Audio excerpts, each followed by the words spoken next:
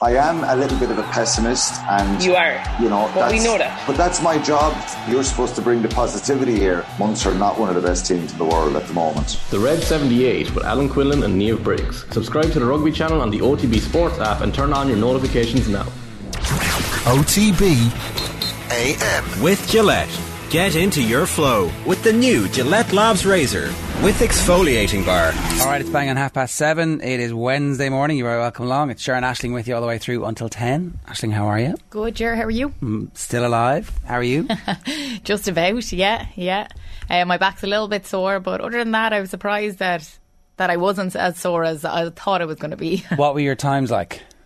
I don't know, because I did remember when we got you lost your timing? Yeah, no. I got into the river and I knew that was never going to stay on. So for people at home, basically it stayed on with, you know, the wristband you get if you're going to a festival or anything like that. Like, it was paper, and then the thing was quite heavy, the timer thing, but obviously yours stayed on, but I knew straight away mine wasn't going to stay on. Well, ours all stayed on because we had full wetsuits that, that was the other thing, kept it limpet like. But yeah, so it fell off, so I didn't know my times. I got 1:13 overall. All right, so you got an overall time. Yeah, okay. Yeah, 1:13 overall. So, which I don't know is that accurate, because I was a few minutes after you getting in the water. So I do a couple of minutes. I was up there with Tommy. Was 1:11, wasn't he? Right. Well, did you must have finished pretty close to him. Yeah, because I could see him. Right at the end. Yeah. Right. Well, then you definitely beat him.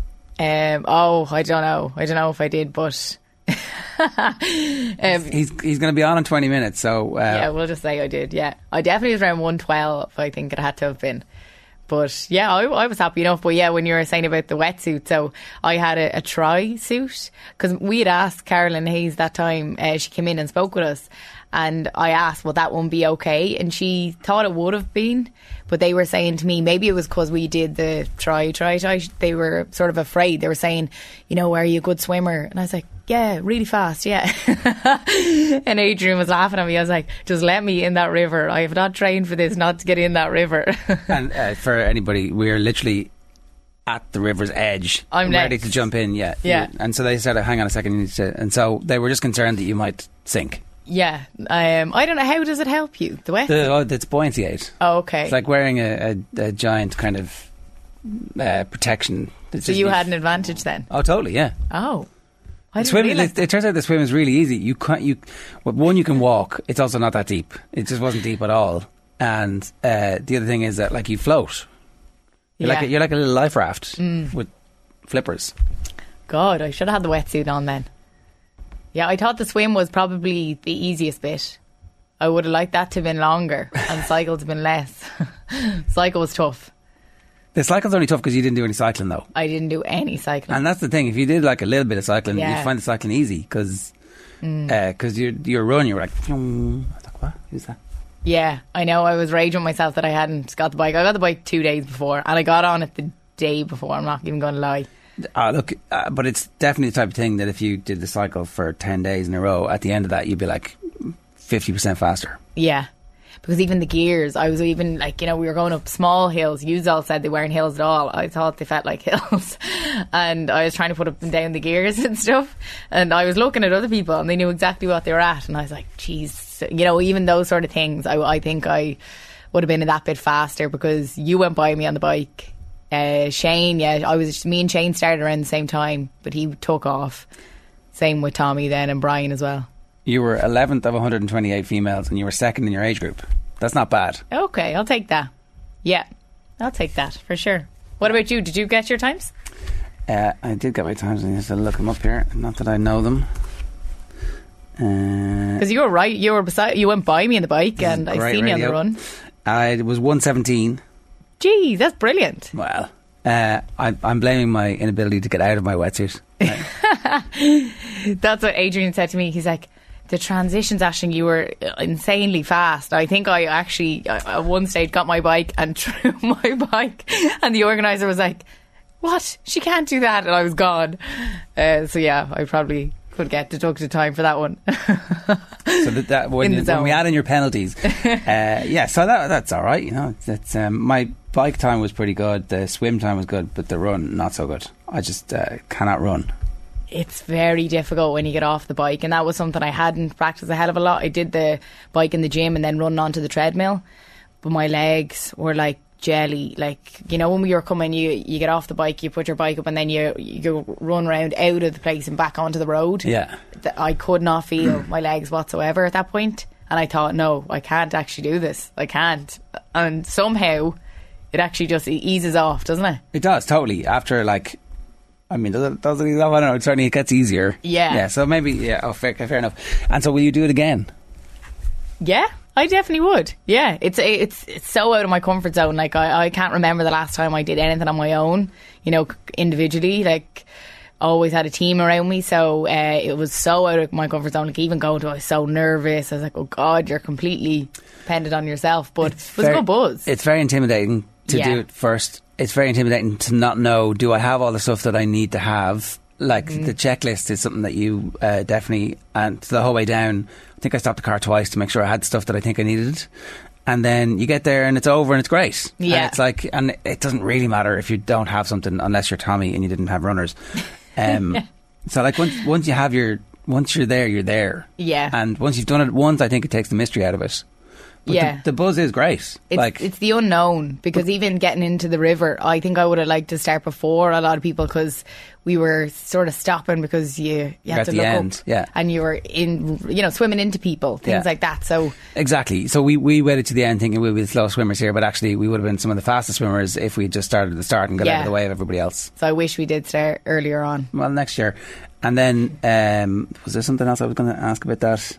Anyway, it'll come back to me. If you want to get in touch, 0879 180 180 is the WhatsApp number, or of course you can leave a comment on the YouTube stream.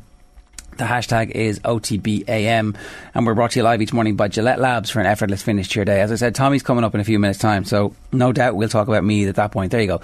Football Pod 7:50. Sarah Donovan at 8:10 to talk about the weekend's hurling and to look forward to next weekend's sports news with Carl at 8:35. Matt Williams at 8:50 reflecting on the Leinster performance of the weekend and whether or not this is actually any good for the league, where somebody's scoring 70 points in the quarterfinals of competition. Not great. David Myler at 9:10 and some Tommy Boss goodness coming your way at 9:30. We should talk about me the bit here. We'll talk me the bit more with Tommy, but specifically the abuse that GAA players are getting at the minute. Yeah, I think the McEntee family as a whole, it's just been insane what abuse they have had to go through in the last few days. Obviously, Andy McEntee resigned as Meath manager after 6 years. He's put a lot of time and effort into Meath football. It's not due to lack of trying. You know, he's used an incredible amount of players over that time. And yeah, the sacrifice, as many people know, is phenomenal. So just online, there's just been an incredible amount of abuse. We can see now the tweet that Shane McEntee had put up. So this is in context to a now deleted tweet. A Twitter user incorrectly accused the Meath County Board of paying €4,000 for Shane McEntee's flight home from a tour of Mali with the Defence Forces. He came home that time to play against Dublin in the Leinster semi-final. And that was completely incorrect, and he's saying there that, you know, the flights cost him €1,000, he paid for them, and he then paid another €500 to change it and make an extra training. Online abuse, letters to the house. You can put yourself forward for these roles, or you can tweet about it. One takes a bit more conviction.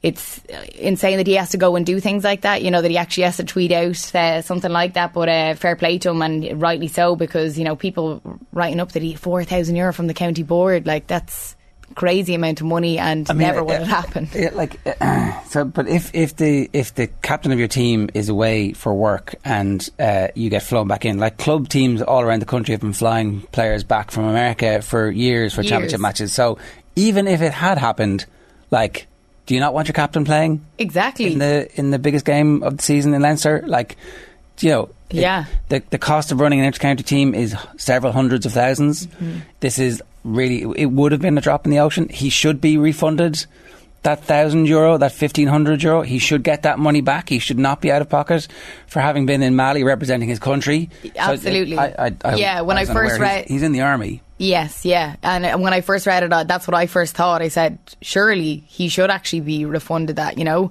That's expenses, I suppose, travel expenses, and for him to come back while he's away with the Defence Forces to get an extra training in.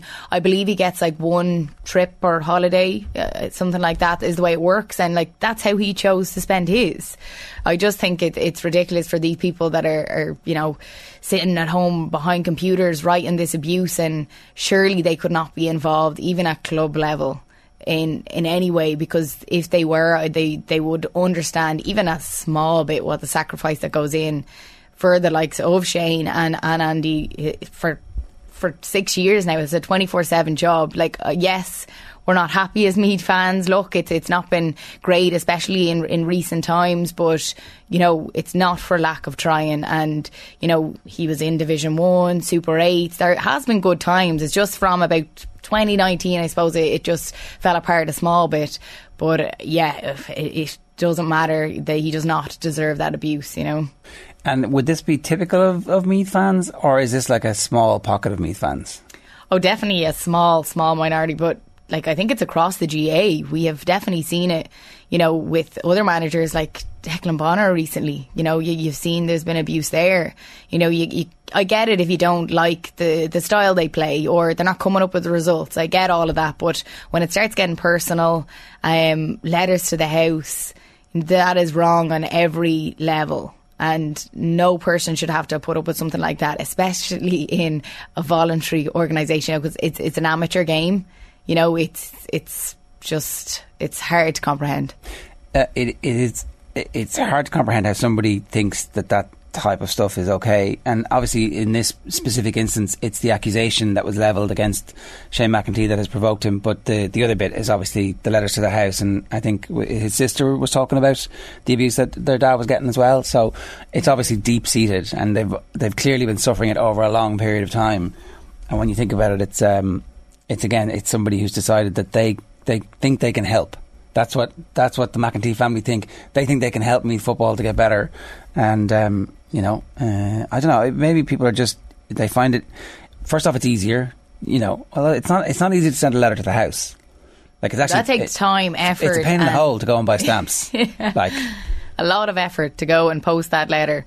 But obviously if the whole family have come out now and are tweeting about it, are writing about it, because it's got to that point where it's got to a point that it's probably unbearable at this point. And to see their dad go through this, I can't imagine. It's just, for someone who's gave up their time 24/7, like I can't understand it whatsoever. And it's really hard to understand it all. But well, the other thing is that it also makes it less likely that you're going to find a candidate who is capable of doing the job next time, because the good candidates are going to be more likely than not be going, I don't really want this, or certainly. So that's not to say that good candidates won't put themselves forward, but good candidates are definitely going to be thinking, I mean, look at the abuse that guy got, and he was like one of their own.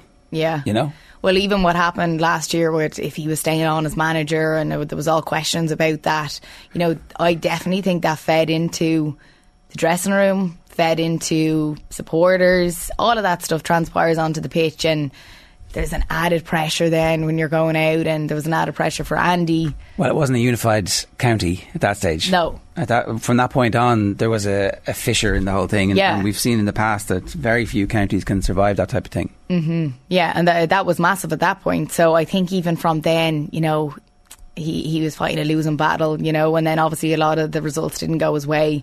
And I think there's no one more disappointed than Andy and the players themselves. Oh, no doubt. Yeah, he always comes across as somebody who is intensely involved emotionally in what's going on, and so therefore it clearly means a lot to him. And as Anthony Moyle said yesterday, great track record. We'll come back to this a little bit, because I know Paddy Andrews has been talking on the Football Pod about it, and Tommy's coming up in a few minutes' time. The other big issue at the weekend then is the continuing fallout, and it's in all the papers today. Eddie Brennan is talking about his disappointment at the fact that whatever is going on between Cody and Shefflin is still going on, despite the best efforts of the RTE panel, or particularly Jackie at the weekend, to it's all over now, it's grand now, it's finished. It's not finished, and it's not over.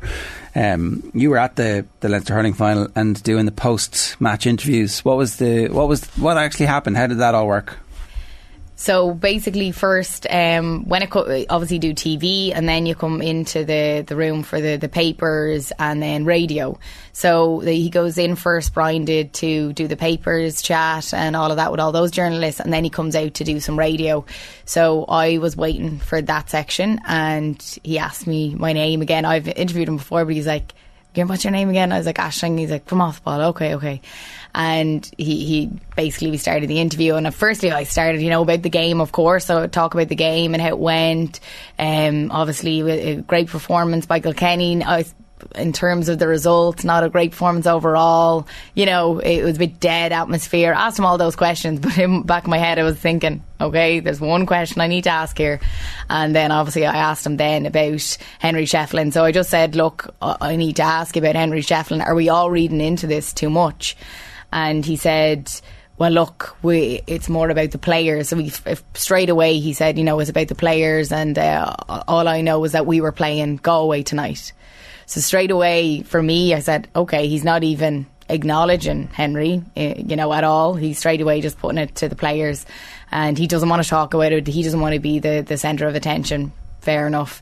But for me, that said that there was definitely more to all of this.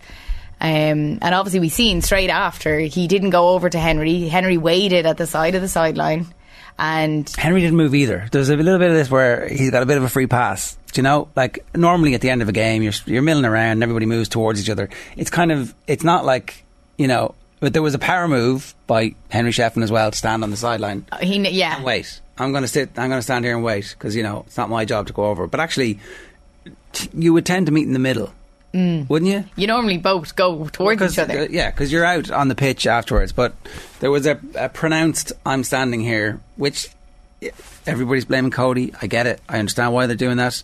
But at the same time, and I made the point yesterday, we've praised Brian Cody for being the most ruthless man in Gaelic games over 2 decades, and he didn't get to be ruthless by being nice to everybody, particularly those people who are now coming for him. And that's what Galway are coming for. They're coming for Kilkenny.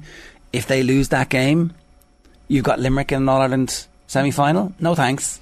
I don't want that. I want Limerick in an All-Ireland final in the hope that there's a suspension or an injury or something. Of course, yeah. I want them at the last minute when all of a sudden the weight of history feels heavy on their shoulders. I don't want them in a semi-final. Although I've already beaten them in a semi-final. Does everybody forget that? Yeah. I think, and so I can understand what's going on from Cody's perspective, and from Shefflin waited there and waited, nothing happened. He's like, okay, grand, I'm gonna have to blink, and he blinks first, which is probably the bigger man in that instance. But he wasn't. There's a pair at the minute, I would say. I definitely feel like everybody is, it's like on 99% versus 1%. But it's closer to 60-40. Like, but how did it all start off? It started off from the very first handshake, and what happened there? What would you have said happened there? I would say Cody was pissed off and pulled him back, and Shefflin was shocked. Yeah. But then he was really shocked. He looked back, is this happening? But then there's a ball game on, and Henry Shefflin has never backed down from a fight in his life. That's what made him the greatest hurler of all time, and that's why this story is so interesting. Yeah. And they have battled so much together, the heights that they've reached together, and they shared the glory equally. Like, they did share the glory equally. There's loads of scenarios where a manager and a star player don't get the same levels of praise, but Henry Shefflin is literally the greatest hurler of all time, the most successful, the winningest, and then Cody is now considered the greatest hurling manager of all time, and maybe the greatest hurling man of all time, right? So it wasn't like, I don't think either of them can be in any way jealous of the other. So that's not what it strikes me, that that's not at the heart of this. What's at the heart of this is competition. Yeah. They are ridiculously competitive individuals, which has driven them on to the greatness that they've had so far. And now they see each other coming for each other's territory, and that's why. But is it not leave it on the pitch sort of stuff? Like, once the whistle goes, that's the point of that. But once how do you live a life? How do you live a life and then go, okay, that's over now? Very hard.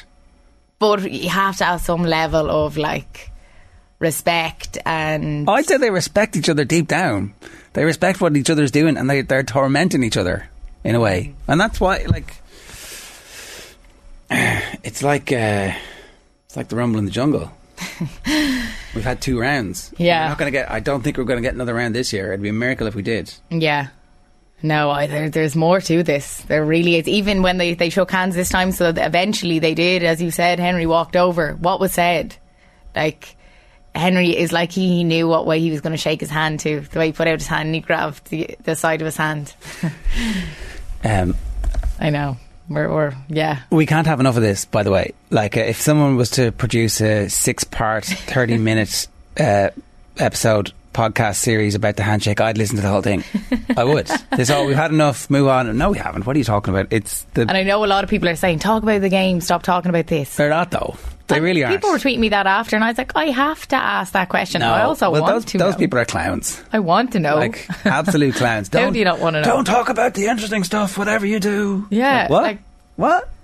Surely I am going to ask about the biggest talking point, because the game was the Croke Park Seagulls, who have been the loudest voice of the summer so far. 7:50 this morning, OTBAM brought to you live each morning by Gillette Labs for an effortless finish to your day. We're up next with Tommy Rooney. First, a passionate Paddy Andrews fumed about the state of Meath football in the latest episode of the Football Pod. The Football Pod, in partnership with AIB, proud sponsors of the GAA Senior Football Championship. Check out the hashtag #TheToughest for more. I don't care about Beasley or Bonnet. If MJ wants to be successful, you pull in the same direction. Look at what Offaly are doing. Look at what Rory Gallagher, Christian McKaig, all these guys in Derry said. That type of shit. They don't want this. The county board don't want this. The players don't want this. The supporters don't want this. You have got no chance. You can bring in Pep Guardiola next season. And if everyone's pulling in different directions, it's going to be the same story. Get used to Division 2. Get used to hiding off Dublin and Croke Park. First port of call. Everyone is for the benefit of MJ. Clubs, supporters, sponsors, players. Because I don't care who you are. You can be the world's greatest coach and you go in there. If that's not in place, forget about it. Templates are there and it can turn around quickly. But if there's people going the other directions, no one will want the job. That would be my advice. Because that annoys me when there's self-sabotage within the county. Like, are we not here to see MGA progress and be back to the Boylan days and that type of thing? Dublin people want that. The Leinster Championship needs that. And look, you can take a leaf out of Kildare's book. The bounce they've got, I don't think they're going to get through at the weekend, but bring in 4 of their greatest legends, and all of a sudden the supporters are behind you, the sponsors are behind you, and I tell you, if you're a young player in there, you're behind the team as well. So it is a big appointment. It's massive. And you've got to be pulling in the same direction from the start. Tommy, you look like you were a school kid in front of the principal, and the principal was a bit angry there. Yeah, no, that definitely happened to me there, Ger. I was like a deer in the headlights. Yep. But that's what Paddy Andrews is like when he cares about something, and he clearly cares about the state of Meath football. They should get him in. I know, imagine. That was the point I was trying to make. I was trying to make the point that it can be tricky to get in an outside manager in a county like Meath. Banty, Seamus McEnany was the only one we had. That went very sour. We ended up in Division 3. The county board in March voted to get him out. The clubs then went back on the county board, disagreed. Very similar to what happened last October with Andy McEntee. When right, I didn't realise the same thing. Exact same thing had happened. Yeah, it's happened 3 times during the last 10 years where the Meath County Board have voted to do something and the clubs have said, you're wrong. Hang on there now. Yeah. Hang on there now. Am I getting my tickets for the game? They voted to keep Eamon O'Brien. The club said, good luck. They voted to get rid of Banty. The Meath club said, you're staying mid-season. They voted to get rid of McEntee in October when Meath season ended in July. And the club said, you're staying. Now, if Meath had gotten rid of Andy McEntee last October, they were going to be one of 10 counties that were out of a management ticket at that time. And I know, because we were joking on the Football Pod about where Andy Moran was going to go next. So there was 10 counties. There was 9 counties at that time who still hadn't got a management team sorted. So we'd have been in a very, very, very tricky position. I didn't think there was any candidates ready to go last October. I was very surprised. But what was very clear was when McEntee stayed on and he said he was going to go for it and the clubs voted him back in, this was going to be the final year. That it had probably reached the ceiling already in 21. That defeat to Kildare in the playoff to get back to Division 1 was the killer blow. It was obvious. Where's the succession plan? Where is it? Like, there's a little bit of work done, sure, with the minors and the under-20s over the last couple of years where John McCarthy and Cathal Brick have alternated. Cathal Brick's come into McCarthy's under-20 management team where he's supposed to this year. And they've got a bit of a plan going there, right? I would not be throwing Cathal Brick in at the minute. And at the minute, he's the only real internal candidate in Meath that people are talking about. I would not be throwing him in right now because the minors that he's been involved with are 4 years, 5 years away from being anywhere close to competing at inter-county football. And we know how difficult it is to get players through, regardless of whether they won in All-Ireland when they were 17 years old or not. But surely we don't need to stay internal, Tommy. Well, I would think so, Aisling. But again, I don't know. You would think so what? I would think we need to go outside the county. Okay. I think that we need to have somebody coming in, freshen things up a little bit, change things up, and have that plan in place that when that very talented, we've had a couple of very talented minor teams and a couple of talented under-20 teams, that when they are big enough and old enough and strong enough, that they're ready to move into Division 1 football. Not Division 2 football. We need to be playing Division 1 football consistently over the next couple of years. So yeah, I'd be saying, go get someone, but I don't know who that is. Like, I've seen names thrown out there, Ger and Aisling, and I don't know, have they just been made up? Have they been pulled out of the skies? They're a bit like the Manchester United job when something comes up, the names just get thrown. Oh, we'd love this fella, and it grabs a bit of legs. So I don't know who's legit, but the noise in the county at the minute is that an outside manager is definitely a possibility. Yeah, like, sorry, I wasn't saying there that internally that can't happen. Just the best person for the job. It shouldn't have to be internally. Whoever the best person it is. If they are within Meath, happy days. But it doesn't matter. It shouldn't matter. You know, the best person should be the one that gets in there. Well, if the belief is that the management team over the minor and under-20 teams are going to get there eventually, but they're not ready yet, then give them another couple of years there and have them be your succession plan for whoever comes next. Give them a 2 to 3 year deal and hope that works, and so they even get even longer to hone their craft and see the throughput of young players. I don't know, maybe succession plans are overrated in Gaelic games, though. It's not like it's a professional job where somebody will do a job for 3 or 4 years and then automatically go up. Like what Dublin did with at the end of the Pat Gilroy era, when they had Pat Gilroy and Jim Gavin and Desi, like, and then that, like, this is our plan now for the next 10 years, it turned out. That's very unusual, and you could probably only do that if you have the throughput of players that they had, where everybody's like, well, this is a generational team, I'm going to stick around for it. Like, you know, it worked in Donegal with McGuinness. He had the 21s, he took the senior team. I don't know whether that was by design or whether it was a succession plan, but well, bear in mind McGuinness had 3 times been turned down for the under 21 job before that. So, like, again, I'd say there are exceptions that prove the rule, really. Yeah, like, people are excited about those minor teams and under 20 teams over the last couple of years. I think it's a different situation at inter-county management. I just think it's different. Like, it's nearly like running a big business or something. It's absolutely huge. Like, Aisling was talking there about it being 24/7 that you're committing to, and that's what Andy McEntee did for 6 years, and it's an unbelievable commitment to do that at inter-county level for a county with the expectation and the size, the expectation, whatever, about how poorly placed it is, the expectation and size of a county like Meath. Yeah, I don't know where you're going to get someone. Like, how far outside are you going to go? Are you going to get somebody from the bottom of the country in Kerry? I don't think so. Are you going to get someone from the top of the country? I highly doubt it. So I don't know where Meath are going to turn to next. Dublin, obviously. Like, what do you mean, obviously? Who, Gerard? I don't know. I don't know enough about the available coaching talent out there. And to be honest, an individual coming and saying, I'm the man, no thanks. What I want is a backroom team. Here's my coach. Here's my strength and conditioning plan. Here's how I'm going to integrate with the clubs. Here's how I'm going to take a handover from Andy McEntee and his crew and a bit of continuity. Like, I don't know enough about Meath football to know, but certainly an individual coming in and saying, right, I'm the one messiah that's going to fix all this. That's not going to happen. Yeah. I will say we don't know who the candidates are yet. It'll be the clubs who'll be proposing them. And I would also add that there's a very good football review committee in place that I'd imagine will have an influence over who picks the next management team as well. And so the clubs will have a big say. Do we think the clubs will have a say? Do we think the clubs review committee will have a say? Sorry. Okay. So and do you know, is there are the clubs the best people to be selecting?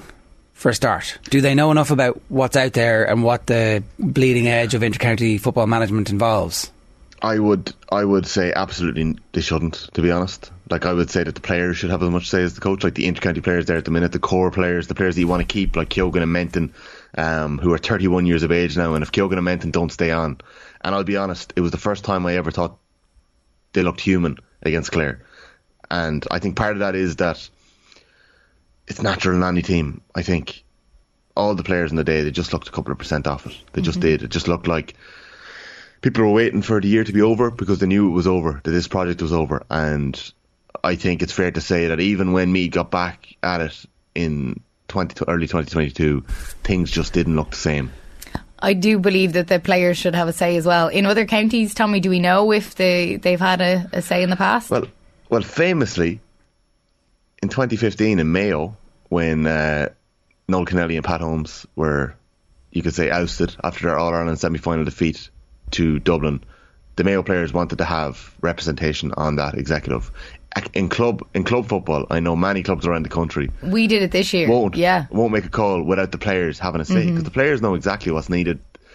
I'm not saying they should have ultimate say, absolutely not, but I'm saying that if you've got something like a football review committee where Meath have a number of very smart people operating at a developmental level in Meath and looking at the wider picture, if you've got a county board who are in place, obviously the club should have a say. The players have to have a say as well. I think if you've got an eight team committee, 2 of them have to be players. John Claffey says Meath need to be more like Offaly and get back to basics and lose the sense of entitlement. Rommel, who's on one this morning, says Meath fans want to get off their high horse and realise it's not the 90s anymore. They are spent, and the fans delusional. Meath are the Blackburn Rovers of the GA world. He also goes on to say, hopefully Mayo thump Kildare so we can all watch Gilroy squirm next week. Thanks, Rommel, and a happy good morning to you too. Good morning, Rommel. He probably is right. Like, it definitely isn't the 90s anymore, but there is no reason why Meath football shouldn't be back in the mix and shouldn't be consistently performing at Division 1 level, and that is what they need. And I know Ashley made the point earlier about 2019. Between August 2019 and the end of the league campaign in 2020, Meath played more Division 1 teams than they'd played in the previous decade of football in league and championship. So in a space of, it would have been 6 months if the pandemic hadn't kicked in, but in the space of, I think, 15 months, they played more Division 1 teams. So the county haven't competed at that level for an awful long time. And when we were competing in that Division 1, that year, that just 2019, like, we were competing. The games were all seriously close. It came down to, I think it was Mayo was 2-3 points. Like, they were all seriously close. So you can do it if you buy in and as a collective play together. And I think that's what we haven't really seen. The talent, I feel, is there. It's just playing as one. Danny Mack says Jim Gavin to be the next Meath manager. Danny's having a laugh. No chance. Yeah. But like, Jim Gavin has completed the greatest feat that has been completed in Gaelic football. Jim Gavin has a young family. I can't imagine Jim Gavin has a career that he takes very seriously. I can't imagine that Jim Gavin is going to give that up to save Meath football. Now, in saying that, you hear Paddy Andrews and how much he cares about getting Meath back. That is the problem. I got a lovely reception in Mayo last week as a Meath man. Oh yeah, as opposed to hatred. Yeah, is trying to, get Meath back. The Dublin football need them back. The Leinster football need them back. In Clare the last day, all very amicable. It's not a good place to be as a Meath fan. That people actually... No, we hated you. We hated you for decades because you just always beat us. Whereas now it's like, we can talk football again. No problems. Exactly. You're not too bad. So we need to get back to that. We need to be hated again. John Lynch says, what have Offaly done? Division 3, they've won one Leinster title in 40 years. They haven't reached the Leinster final in over a decade. Offaly have improved from rock bottom, still below average. I think the point is that it's clear. Well, actually, what they have done is they've managed to get like a massive corporation involved in sponsorship, and they've started the underage structures to be super competitive, and they've got the supporters believing that they're going in the right direction. And now maybe I'm going against myself here in that they do have a messianic figure, but at administrative level as opposed to managerial level, it just looks like they're putting structures in place to give everybody the best opportunity to succeed. And you wouldn't say that that was always the case with Meath. I'm not sure Andy McEntee always had the structures behind him and the whole county behind him. So, right. Some interesting games this weekend coming up. Mm-hmm. Yeah. There are some very interesting games. Mayo heavy favourites for the game against Kildare, and I can see why they're heavy favourites. They would have been heavy favourites for the game in Newbridge as well a couple of years ago, and they absolutely annihilated Kildare in the league. Like, it wasn't really a close game. There was a bit where I think maybe Kildare got it back to 4 points in the second half, and but then nothing happened. They didn't have anything to kick on, and Kildare conceded a massive amount in that game against Mayo. They conceded a massive amount in the game against Westmeath, and as we all know, famously, they Shooed 5 goals in the first half against the Dubs. So are we just going to see a very disappointing end to the first season of the Kildare Dream Team management, do you think, or is there a kick in them? James O'Donoghue is adamant that there's a kick in Kildare this weekend. He is adamant. Every time he's predicted a good performance from Kildare, right down to the under-20s, he's been wrong. He is the cold, clammy kiss of death with his predictions. That is very true. As I heard that, I was like, no, James, no, don't do it. Say it. Step away. No, stop. I'll be honest, usually the kiss to death comes when all three of us back the same team. But this, I don't know. Glenn Ryan was in Castlebar. I don't know whether he got a tap on the shoulder of who may be coming up in the qualifier hat on Monday morning, but he made the right call out of 4. So that was a very good move from Glenn Ryan. Had a bit of good scouting mission. I'm not sure how worried he'd have been by Mayo, but at the same time, Jerry, you've made a list there of the games where Kildare have hemorrhaged a huge score, and defensively they just haven't clicked. I think if this game was anywhere but Croke Park, I'd be giving Kildare a bit more of a chance. I was just going to say that. Yeah, I think so, Aisling. I think Croker suits Mayo down to the ground. I actually think Mayo were a lot better than the final scoreline against Monaghan suggests. I know Banty was saying they were robbed, possibly could have had a penalty, but Mayo shouldn't have been in that position. I think Mayo actually showed us that there's a lot more in them this year. They had punch in the half back line, and McLaughlin, Durkin, Mullen driving forward, even into Hessian. Henley was back in goals. He's worth 3 or 4 points on both sides, whether it's kickouts or frees. And I don't think they've nailed it yet up front. But the one caveat, right? Wasn't the drawn game against Roscommon in Croker when they needed a last kick to get through? So the whole notion that they're automatically good in Croker isn't actually true. They're automatically good in Croker when they're massive underdogs. Like after that game, obviously they came out and won the replay against Roscommon in the first 10 minutes. I don't even remember. This is pre-COVID, isn't that 2019? Am I right about that? No, it's 2018? 17. The year that is open by point. Okay. Yeah. So like the Mayo narrative is grand, but Mayo kicking wides is also a narrative, and they did a lot of that against Monaghan. You know. Yeah. They just have a lot of experience there. When Kildare, they got that bit of experience the last day against Dublin, because from the get-go, and even watching them warm up, I felt they looked like the Croke Park factor. I was like, oh God, they look a little bit off here. And then they started the game, and just even some of the shot selection, even different things like letting passes off, was like that was totally the wrong option, and it just looked like this is Croke Park having an impact on them. And it took them a little while to get into it, and they got into it, say, come the second half, but the game was over. Over. I think playing Dublin, because they're so at home in Croker and they look so chest out, they look like the real Dubs in Croker. I think playing them in Croker, there's definitely an element of teams freezing a little bit. Both happened to both Meath and Kildare, that they just start panicking once the Dubs are swinging over 19 out of 20 shots. The other thing about Mayo, Ger, is we talk about Meath being split and not pulling in the same direction. That county at the minute is definitely split. Like that county at the minute.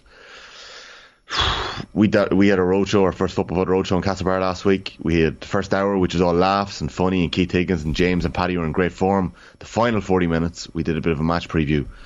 I don't know whether the lights were turned on in the room, but it got very, very dark. Paddy Andrews threw it open to the floor at one stage. He said, and I started panicking at this stage, he goes, what did you think? Should Mayo have tapered off in the league, or should they have gone for it, or what was the story? And all you hear people shouting back is, it was shite, we're brutal, we've no chance. It could have gone, I don't know what could have been said, but yeah, but if they whoop Kildare this weekend, then I'll be back in, just when I thought I was out. I don't know. I think there's a lot of detractors in the county at the minute towards what's happening, and I think it's surprising given what James Horan has given them over the last decade, both ends of the decade, how far he's brought them every single time, every single year. They have a lot to be thankful for in Mayo, a lot to be grateful for. They do. And they'll be always there. Patronises the Meath man. Good man, Tommy. You guys, you've a lot to be grateful for. You could be Meath. It's true. Fair enough.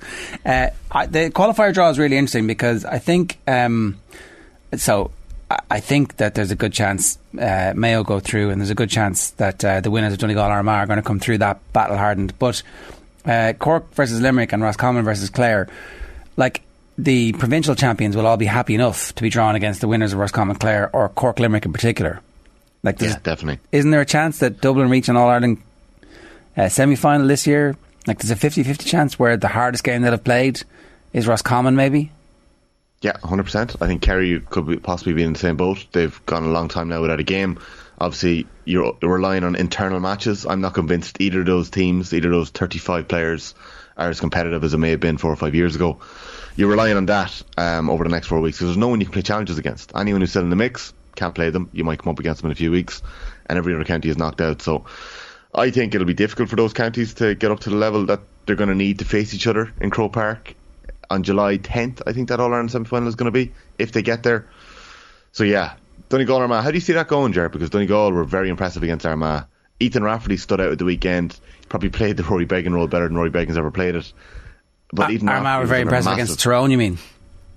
Yeah, but Donegal were very impressive against Armagh. 7 weeks ago. Yeah.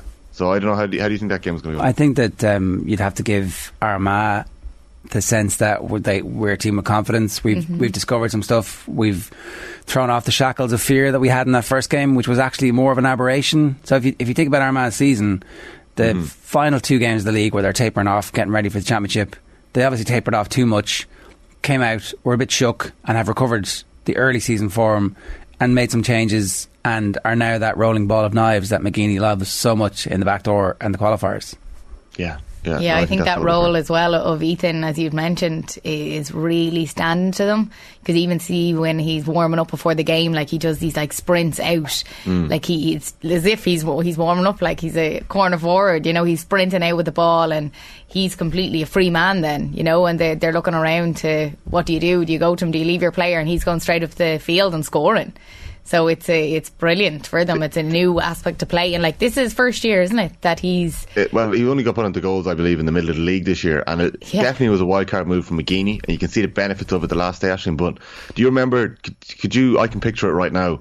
The full court Donegal press that they put on. You could see it on the BBC cameras. I think you might have been at that game, Donegal Armagh, but like the full press that they put on, Rafferty couldn't get out. He couldn't get out, and Donegal, only for their shooting was so wayward in that first half, should have been out of sight. Armagh come out, and for 7 or 8 minutes Armagh are sensational in that game. It's the Armagh we know. They're playing with chaos, with abandon, but they leave 2-2 behind them. They don't score. Donegal break, and I think McBurty gets his goal and they get 2 points and the game is over. They get 1-2. So that's where that game was won. But Rafferty was destroyed on the kickouts that day. Like that I would have thought would have left a scar.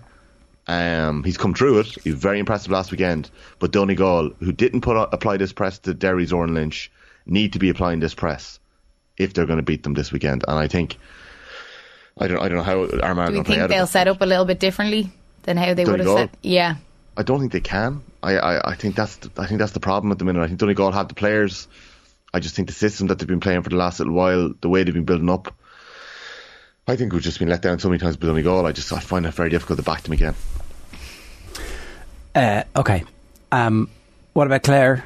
As a Clare man now, Tommy? Yeah, I had my half and half jersey on Cusack Park the last time. At least I can fully wear my Clare jersey now. I actually can't. I'm half Roscommon more so. My mum's from Roscommon.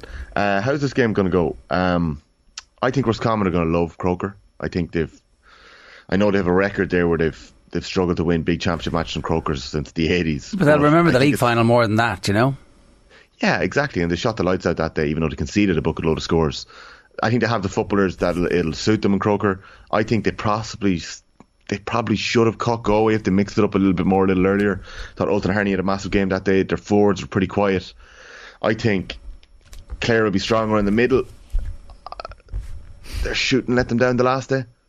Big time against Meath. They should have beat Meath by 15-20 points, like legitimately.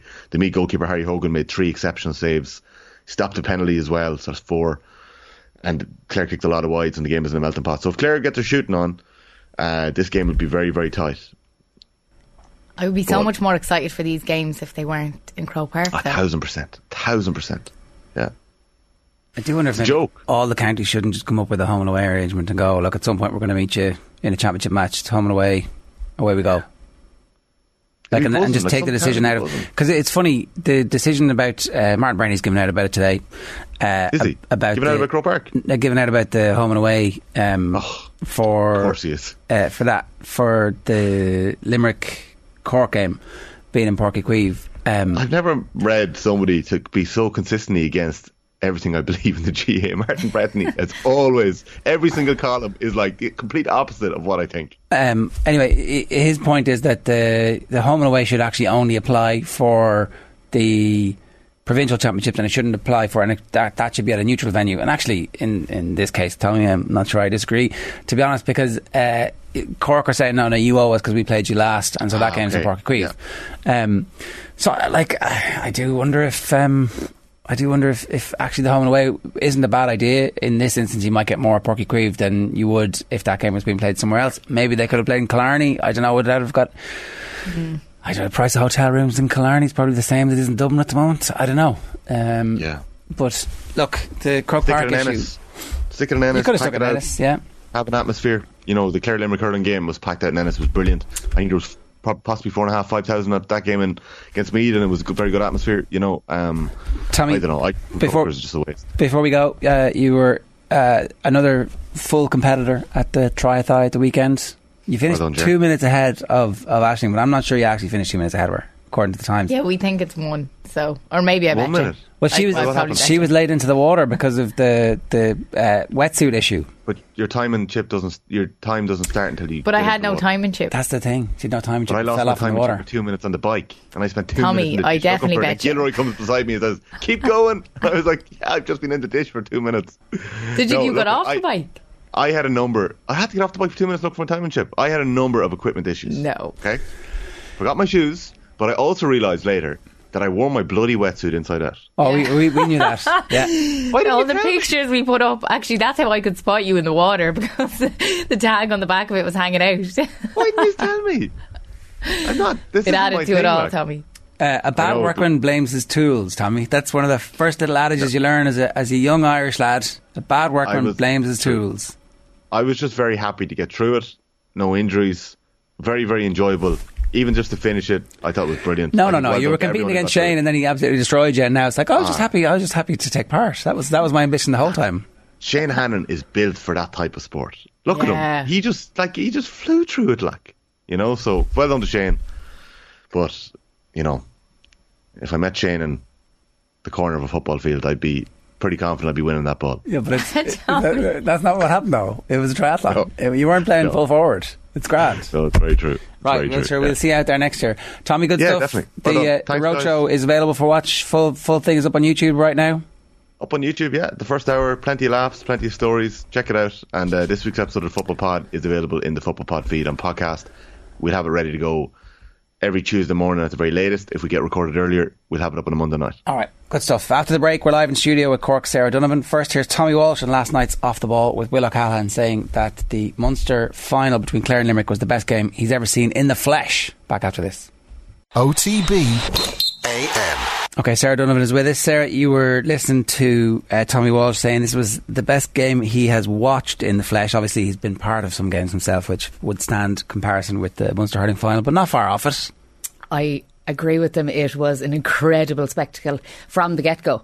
The noise going around the pitch, the players stayed behind the band for the walk beforehand, and as it went through the stands and into the terraces, the flares, the noise, like, I was getting nervous. I'm thinking about it now and I'm getting nervous. It was crazy, absolutely crazy. And then the game didn't disappoint. It actually it seemed to start late as well, because the referee had to blow for them to get into the parade a couple of times, which was unusual enough. But then obviously, because sometimes one team breaks away and they're not going to be part of it and blah blah blah, it's like all, but actually no, it was real ratcheting up the tension, like real heads up. They were all walking like soldiers around the pitch. Nobody left. It was absolute concentration. The game didn't start till about 4:03 or 4:04 because of that, and as soon as the ball was thrown in, it just went nuts. Yeah.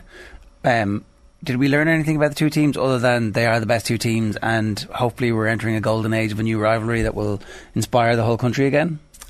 The intensity that Clare had in the first half, Limerick slightly struggled to match, even though they were level 6 or 7 times, right?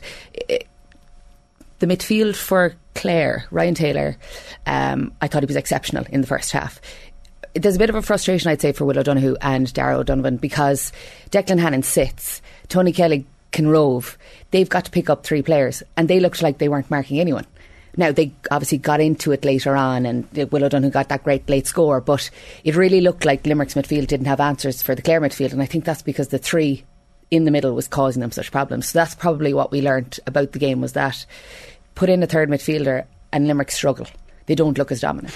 If that third midfielder is a generational talent. Do you know what I mean? It's like, and maybe that's the other side of this, is that actually what Clare can do is unique to Clare, and so everybody else needs to come up with their own issues. But there definitely seemed to be part of it where Limerick were un-Limerick-like when they were missing, they were hitting wides, which we don't see. Diarmaid Byrnes was off colour, you know, and I suppose that's another thing. In a couple of weeks, he'll now have 4 weeks to sit back, hit the black spot for 4 weeks. I don't think he will be as inefficient in 4 weeks' time. So there's another layer to Limerick. And what was that? What happened in that? Like, what put them off their game?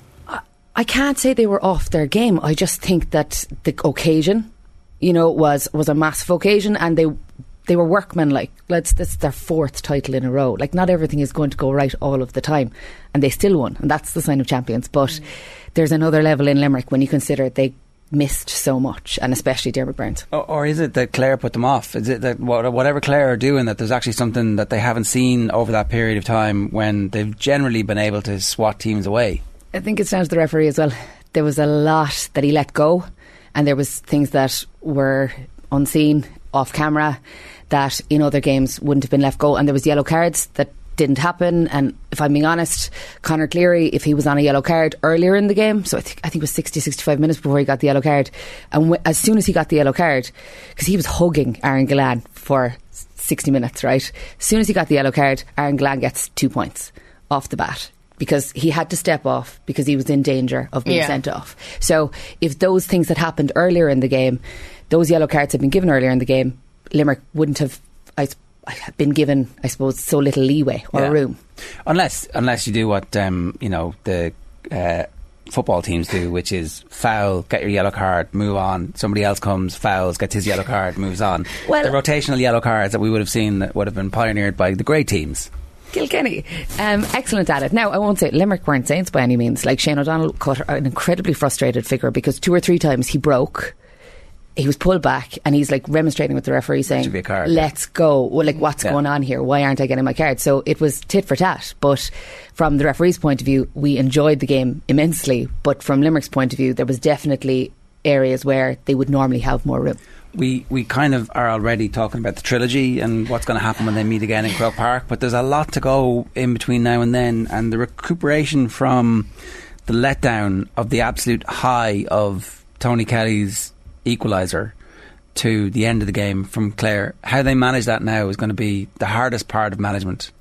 The best interview that I read over the weekend afterwards was probably Brian Cody's interview, because he said, we've 4 weeks now to sit back, get into training. We haven't had an opportunity to do what we've wanted to do because the games have been coming so thick and fast.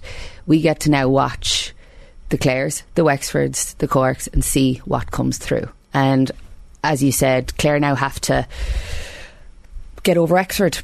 I can't see Wexford losing to Kerry, and if they do, they don't belong in the championship. But Wexford are capable of beating big teams. If 3 years ago Wexford could have beaten Tip and could have been All-Ireland champions, you know, Wexford went out 3 weeks ago, beat Kilkenny against the odds, and Kilkenny are 3 in a row Leinster champions this week. So Wexford shouldn't be written off. You just at this never point. know with Wexford. No. They're so hot and cold, absolutely, so inconsistent, but then they put up this massive performance. But they have a punch. They have attacking. You know, they've very good attacking forwards. They have Rory O'Connor, Conor MacDonald, obviously Lee Chin. Like, they have capability to win games. Yeah. So they can't be discounted. And that's the challenge for Clare, to get back up to the emotional pitch and the physical pitch. And in fairness, it's not next week, so there's enough time for the bodies to recover, you would suspect. There's 2 weeks, but I just feel that they can't even focus on Limerick now. They nearly have to forget that whole championship and see this All-Ireland championship as a completely new championship. To be able to bring yourself to a performance level that's going to guarantee you a win over Wexford. If they get over Wexford, there's nothing that they're scared of to stop them. Like, they're presumably not looking at that Kilkenny team going, oh, that's terrible, we have to play Kilkenny. It's like, yeah, bring it on. Yeah, but Kilkenny have learnt a lot again, and like the basics Kilkenny get right every time. So the fielding, Kilkenny's fielding the last night was exceptional in Croke Park. TJ Reid, lads, I can't explain. Like, every time I looked up, he was plucking a ball out of the sky. Yeah. And that wasn't just him. Mikey Butler laid on this ridiculous, like, catch out of the sky. So they do the basics so well. They're so physical. They don't allow team space. They'll enjoy playing Clare if they do get to play Clare.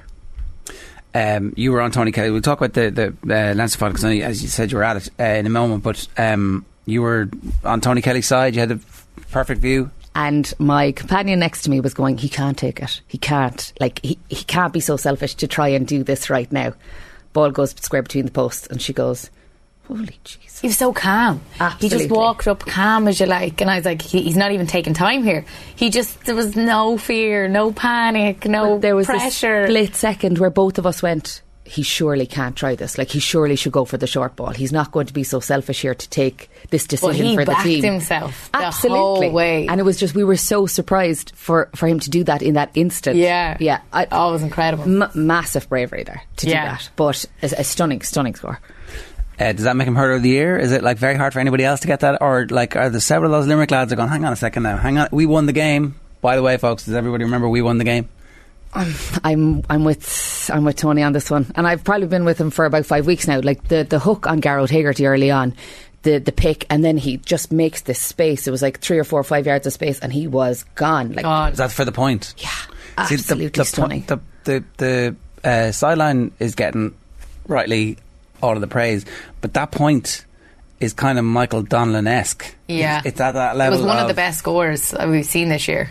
And this is what I'm saying about the frustration that he's caused Will O'Donoghue and Darragh O'Donovan, because you can't mark him or pick him up because his intensity is incredible. So the other X factor in all this is, and the point you're making about the midfield being a little bit overrun, is that they don't have Cian Lynch in there at the moment, who's being their third body, who's coming in and causing the same difficulties for the opposition. So if they do meet again, it's going to be a different Limerick team. Yeah, like Cathal O'Neill scored 2 points, but he doesn't have that same, I suppose, he's not just as much of a distraction as Cian Lynch is, because Cian and tonally are cut from the same cloth. So you're right, there is another level to Limerick, and that's why, as excited as we can be right now about opposition, we're just thinking about him coming back in, and Peter Casey as well. Peter Casey, absolutely.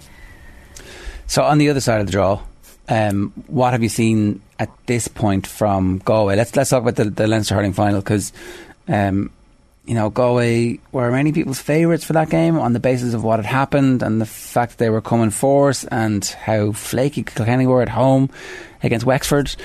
To be honest, I kind of wrote the Wexford game off, because, like, barring a miraculous series of results, they were clearly already through. Like, I know everybody says there was an opportunity, but there wasn't really. Like, Dublin had done nothing all year to suggest that they were going to be able to recover. So champions don't lose games like the Wexford game, and that's why I suppose we were saying that Kilkenny were so flaky, but I genuinely thought Galway had more in them. I was so disappointed with Galway, and my frustration, and Henry Shefflin's frustration, they panned to him a lot on the sideline. Like, they were looking for lots of reaction, so we got a lot of Henry on the big screen in Croke Park. The frustration on his face for the majority of the game, and the exasperation.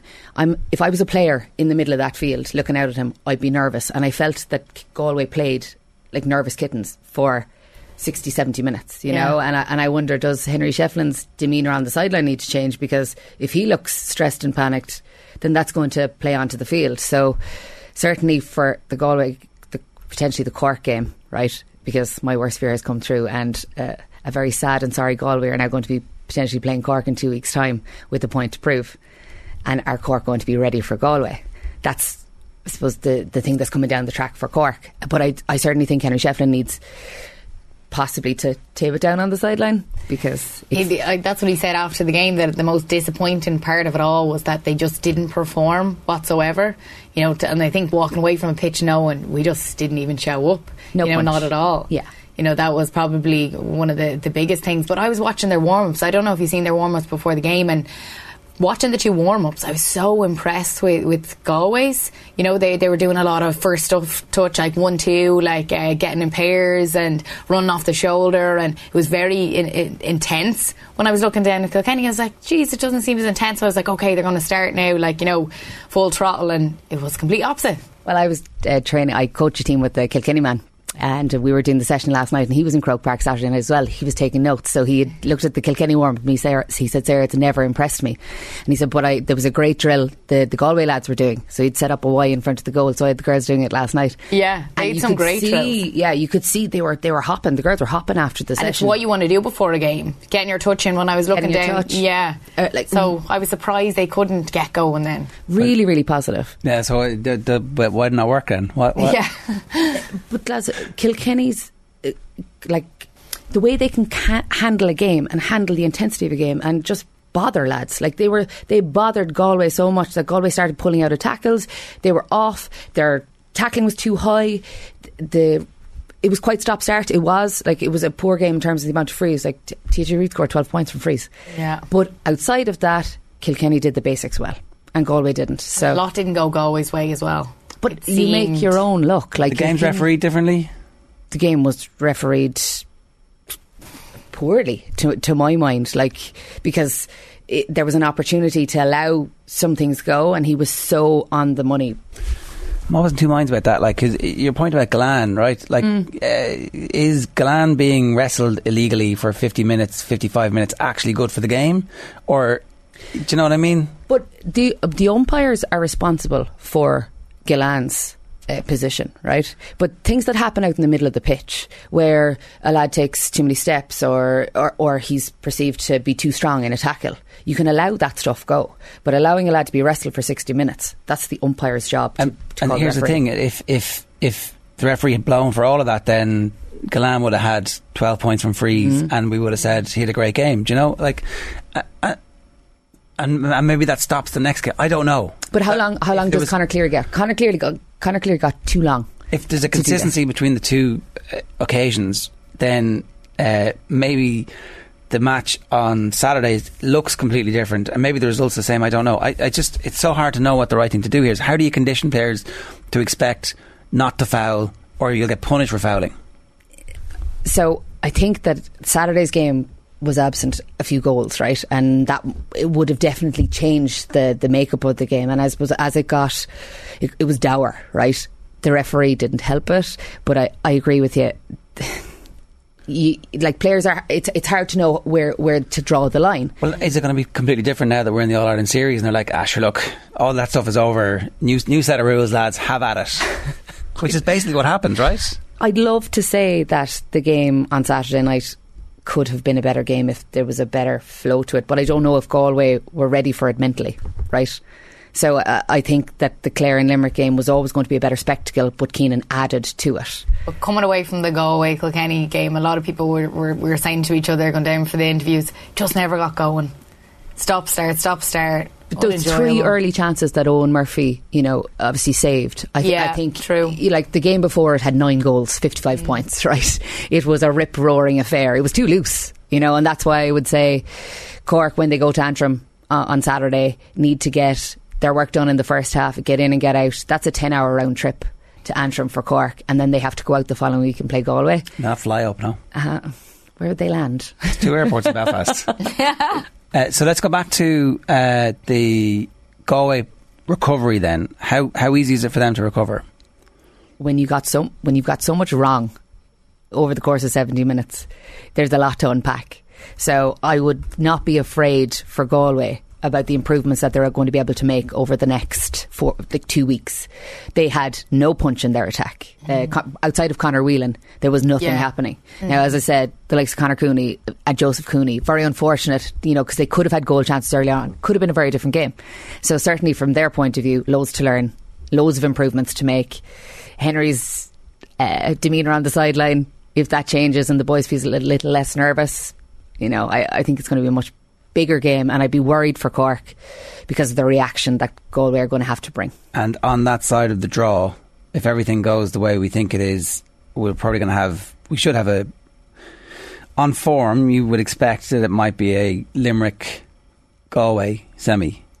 Yes. No, it would be, I'm not going to write off Cork yet. I was listening to the lads, nobody's writing off anyone. Tommy keeps going for Kilkenny. I'm the only one who seemed to be going against my own, but I just can't discount this Galway team, so yeah, you're right. And if that happens, is there, because they'd be massive underdogs at that point, but we've always thought that they had the physicality to match I don't know if they still do, but without Joe Canning, I don't know if Galway's attack is as potent as it was in 2017, 2018, 2019 when they were actual contenders against Limerick. All right. So at this stage, Limerick in your power rankings number 1, Clare 2, Kilkenny 3. Yes. Is it close between Kilkenny and Clare? Yes, but Kilkenny are physically bigger men than Clare. Clare are short men. Like, they're incredibly fast and efficient, but they're short. Garrow Tagerty was running through the last year. It looked like there was 3 lads running off his hips. Like, they're short men. So that Kilkenny team have that height and physicality over Clare, which could be the difference. All right, Sarah, good stuff. Thanks very much for that. It's 8:40 this morning. OTBAM brought to you live each morning by Gillette Labs for an effortless finish to your day. Sports Page is up next. First, here's Republic of Ireland defender Shane Duffy talking about his future with Brighton ahead of Ireland's Nations League match against Ukraine tonight, with David Myler talking about this in about 20 minutes time. Stay tuned.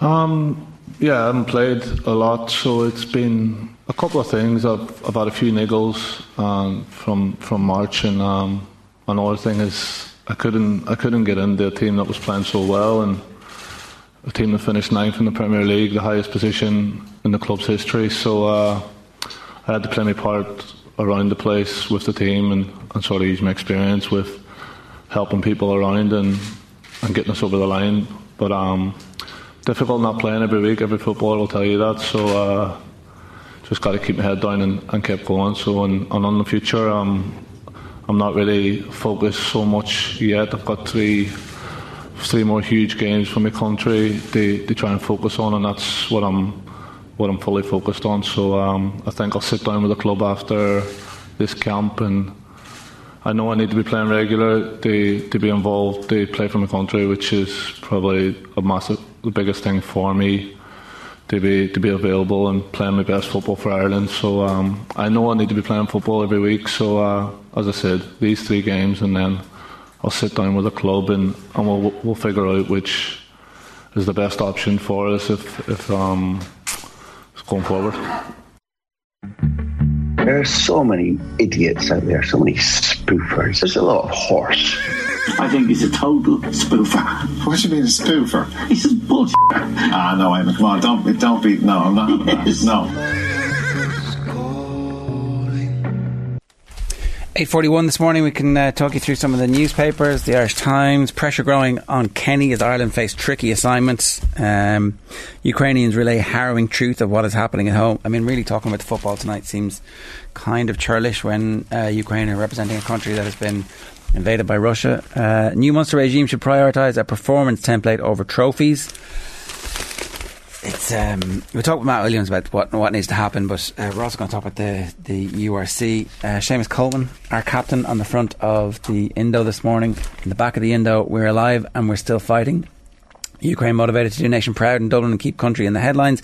Cody Shefflin's saga is a sad sight to see for Kilkenny, says Eddie Brennan, who is doing media. Graham McDowell: I'm proud to take part in Saudi Rebel Tour.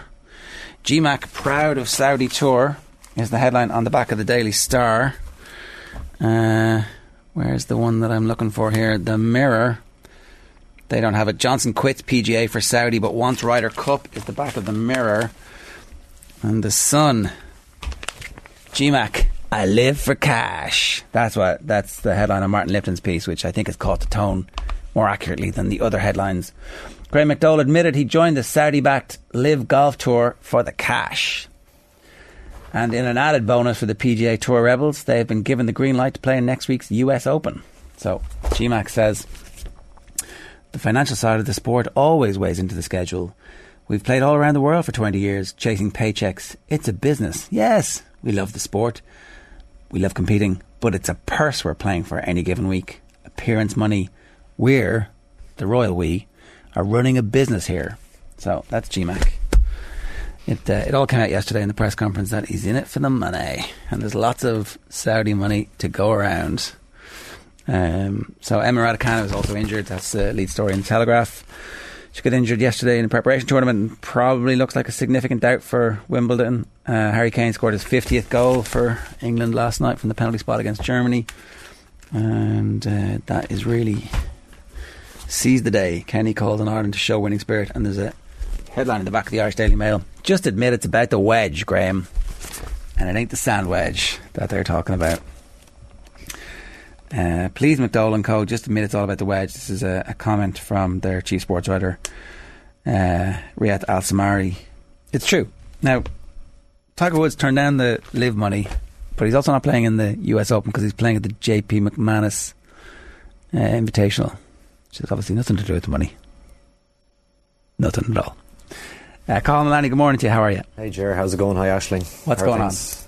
Not too bad now. That golf stuff is just bizarre, isn't it? I mean, GMAC yesterday. Bloody hell. Sometimes you're just better saying nothing, aren't you? I'm unavailable for, I suppose, maybe the price of... Yeah. You got to do the press. I give him credit for actually doing it, and he did try and address some of the more challenging questions, I think, more so than some of the other players have. But, I mean... It's just hard to believe. Horrendous. Yeah, it's Operation Human Shield, isn't it? It's like Greg Norman's had enough, Phil Mickelson's had enough, somebody else has to go. Dustin Johnson doesn't care. He's like, well, I mean, I'd like to play and everything, and then I'm going to make all the money, and that's all. Yeah. And GMAC is like, okay, they put me up here with this guy. Yeah. I'm going to have to answer some questions here. Yeah. And he did, in fairness to him. Phil Mickelson press conference. Can I do that one instead? Yeah. He did try and address some of this stuff, but why don't they just come out and say, I'm here for the money? They're paying me too much. You'd have more respect, actually. You'd be like, all right, grand, that's actually you. At least you've said it. Yeah. Not that you're proud to help them build the game of golf. Yeah. Proud what? I do think that, though, in years to come, we're going to look back on that press conference. The bit, this has been incredibly polarising. Take the Khashoggi situation. We all agree that was reprehensible. Take the Khashoggi situation. It's like the murder and dismemberment of a journalist who was doing his job because he was investigating the ruling family, and now you work for the ruling family. Take the Khashoggi situation. It was a murder. It was the murder of an innocent man. The extraordinary rendition and murder of somebody. Like the kidnapping and murder of somebody. That's what that was. But he's sitting up at a press conference getting paid to go, I'm actually here to help fix the reputation of the people who did this. It's my job to fix the reputation of the country who are behind this, and I'm doing it because I love golf. But it's actually, it was murder that they're up there saying, take that situation, it was reprehensible, that's bad. But they're not all bad. They really aren't all bad. They're not.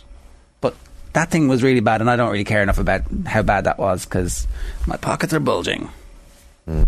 It's amazing what money will do. And how rich do people need to be? I mean, all of these players are in the top percentile of people in the world, I'm sure, in terms of their riches already.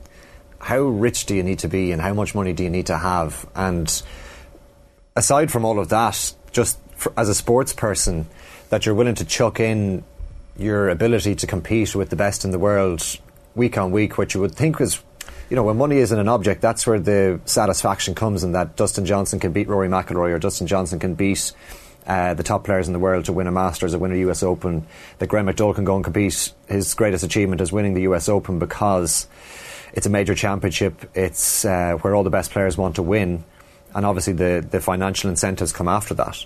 But they're willing to chuck all of that in for handy cash, where they can come last at the Centurion Club this week and win 120 grand and move on to the next event, which I find just hard to believe as sports people who will be... They're not sports people, though. That's the thing. They're business people. That's what he said, yeah. Yeah, and I think that what's happening here is that the romanticism that we all have when we start playing sport or watching sport, it gets blown up, and it's been blown up in football, but we still kind of pretend that it hasn't been when we're watching whatever country versus whatever country, and it's going to be when Newcastle are playing PSG in the Champions League final in 4 years' time, and the football is great, the quality of the football will be better than anything we've ever seen. It will be oil money versus oil money, and that's been the case for a long period of time, and we've kind of pretended that it isn't because we like the game so much. But what's happening here is that you're just seeing, it's naked. It's we're not playing sport. This isn't a game anymore. This is just a business, and we're just here as entertainment. And you can either take it or not. But I don't think I'll ever cheer for Graham McDowell representing Ireland or Europe again. I just won't. I've no interest in him now as a leader. Or he said we've been role models for 20 years, and role models for kids. I couldn't get over how you could put that in the same conversation in the context of what you're speaking about. Yeah. So, and the thing is, maybe they're the perfect role models for today's society. I don't know, but and the thing I won't is, be cheering for GMAC, and I really hope he's never the Ryder Cup captain. Well, I don't think he is now at this stage. I think the DP World Tour is in a very difficult situation now. They have that strategic alliance with the PGA Tour. Yeah, but my prediction is that the money they'll do a deal with the Saudis, and everybody will be back in the tent inside 18 months. Because if the Saudi Arabians have this much money, they can give £1 billion to the two tours and get 10 to 12 tournaments that are under the Live Golf auspices, and everybody gets to play, and the best players in the world continue to play, and it's just more money for the PGA Tour and the DP. That's what's happening here. Like, just to zoom out one last time on this, right? The anti-Saudi sentiment that you are experiencing in Newcastle and in golf at the moment is largely driven by the fact that other organisations are suspicious of the Saudi money, and yet they're the same organisations that would have taken the Saudi money if they could have. So you have to just ask who's asking these questions, and why all of a sudden is human rights such a big deal when other sports organisations have not previously cared about it. People can say, okay, I've been made aware of it, and so therefore all of a sudden I'm interested in it, and that's fair enough. We all have to go on a path where you become aware of what's right and what's wrong. But for example, Joe Biden is in Saudi Arabia asking Saudi Arabia for oil this week. Like, America is completely reliant on, and will be reliant on into the future, oil at a reasonable price from Saudi Arabia, and yet nobody's saying, oh, we have to stop doing business with Saudi Arabia fully. It's like there's this kind of very chaotic approach, and case by case, this is important. Like, I do think that why do we stop at Saudi Arabia? Why don't we go ahead and say, actually, those Emirate states all have questionable human rights issues. The World Cup should be boycotted, because it probably should be. And then, like, really, American foreign policy, are we actually okay with that? Are we really okay with them landing soldiers in Shannon on the way to their really illegal war ultimately? Not sure that that's right. And so at that point, do we take all the American money out of Ireland, and then all of a sudden it's like the whole thing collapses, right? So, and this isn't whataboutery, it's just that, like, we've decided that Saudi Arabia around golf is a big issue. On football, it's actually been fine. They've got through the Newcastle thing now, and that's largely over. But they're not the only ones who are doing what they're doing. Loads of other countries are doing the same thing, and we're not holding them to account. So my prediction is the DP and PGA take the money, and this all disappears, and everybody goes, well, it's just business. Yeah, could happen. It's going to be very interesting to see what they do, and the fact that the prospect of the major championships being weakened by the PGA Tour or the organisations that run them, for Augusta, for example, having to ban players that play on the LIV Golf Tour, it weakens their field, and then what sort of product do they have? So I can see your point of view in that they will come around to that and try and come to an agreement where everybody can play where they want to play, regardless of the source of the money or the formats or so on and so forth. But it's going to be very, very interesting to see what happens. Yeah, the money doesn't know where it comes from is the other great line that they all use in this. Anything else very quickly? Well, the Republic of Ireland, of course, in action tonight in the Nations League. They take on Ukraine at the Aviva Stadium 4 days on from their shock 1-0 defeat to Armenia in Yerevan. Elsewhere tonight in the same group, Scotland host Armenia, while in League A, Wales take on the Netherlands in Cardiff. Last night, Harry Kane scored his 50th international goal. England earning a 1-1 draw with Germany in Munich. Italy, top of that group, they were 2-1 winners against Hungary last night. In other news today, former FIFA President Sepp Blatter and ex-UEFA boss Michel Platini are due to appear at a Swiss court on corruption charges today. Blatter is accused of authorising a payment of 2 million Swiss francs from FIFA to Platini in 2011. They've both always denied wrongdoing. In tennis world, men's number 3 Alexander Zverev looks like he's out of Wimbledon. He's undergone surgery on an ankle ligament injury sustained in last week's French Open semi-final with Rafa Nadal. Ireland women's cricketers face their South African counterparts today in their third and final T20 international. That's at Pembroke later this afternoon at 4:30, weather permitting. The series is tied at a match apiece. And racing this afternoon is at Wexford from 2 o'clock, while in Cork they're underway from 5:05. Carl, good stuff. Thanks very much for that. Oops. It is 8:53 and that's today's papers.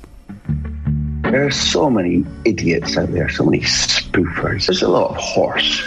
I think he's a total spoofer. What do you mean a spoofer? He's a bullshit. No, Eamon, come on, don't be. No, I'm not. Yes. No. It's 8:54 this morning. OTBAM brought to you live by Gillette Labs for an effortless finish to your day. Matt Williams, good morning to you. How are you? Good morning, Joe. Very good, mate. Look, the URC is a difficult thing to analyse sometimes. It has reached the point that it's reached through a torturous path. We remember it as the Celtic League and the Magners League, and it had a kind of quaint local nature to it. Now it's this global corporation trying to be forward-thinking and catapulting rugby into the future, and yet we have a 70-point whooping in the quarterfinals before the lowest crowd, or one of the lowest crowds that Leinster have had all season. That's not really how the competition wants to be thought of, it, is it? Yeah, it's a difficult one, Joe, because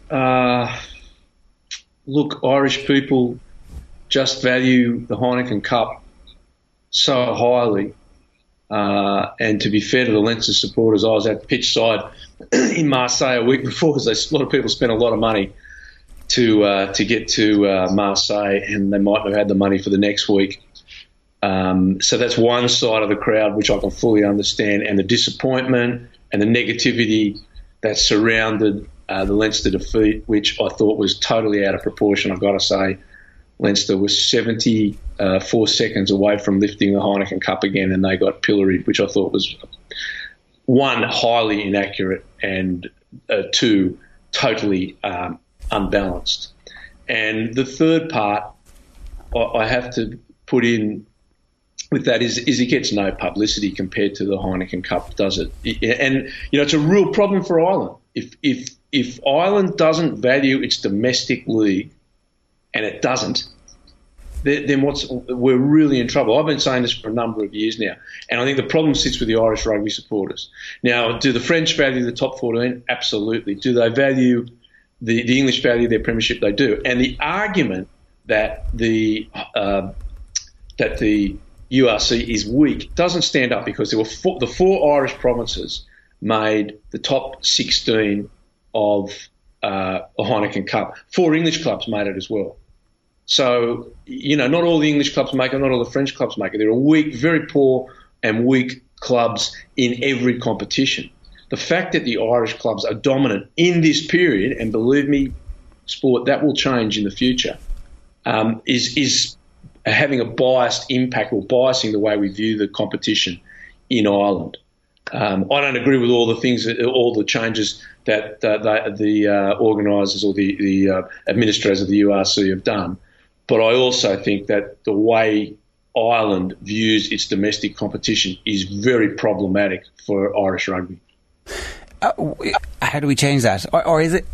I don't know, because it looked like there was a great atmosphere at Ravenhill for the game between Munster and Ulster, and I think a lot of it had to do with the fact that everybody knew what the result was going to be. Uncertainty of outcome in the game with Leinster just wasn't there. Look, Leinster are the best team in Europe. Now, I know they lost to La Rochelle. Like, that's a fact. We were there. I saw it firsthand. It was incredibly hard to conceive how poorly La Rochelle played up to the 64th minute mark. They were very, very poor. And again, that hasn't been reported really accurately. And then somehow they found this way to win, which was extraordinary for Rowan and the team. They deserve full credit, nothing away from La Rochelle. But Leinster are just head and shoulders above every team they've played except La Rochelle. And they should win this tournament running away, because they're that good. Now, they smashed Glasgow.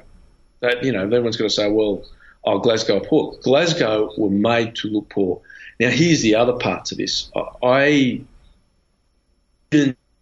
Talking amongst the old Leinster players that I'd coached, a few of us were texting each other and talking on the phone, we were really worried that how could this Leinster team gather itself after such a devastating loss in Marseille. And it was devastating. It's the type of loss that will hang around a club for a decade.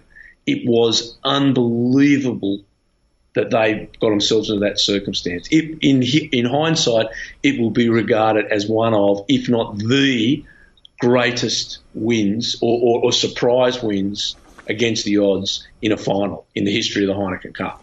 Now, when you win, you are incredibly high. When you lose, you go very low. Both have an emotional recovery, and we question, how do the players and staff recover in 7 days? I actually thought Leinster were vulnerable that day, and so did a lot of other people close to the club.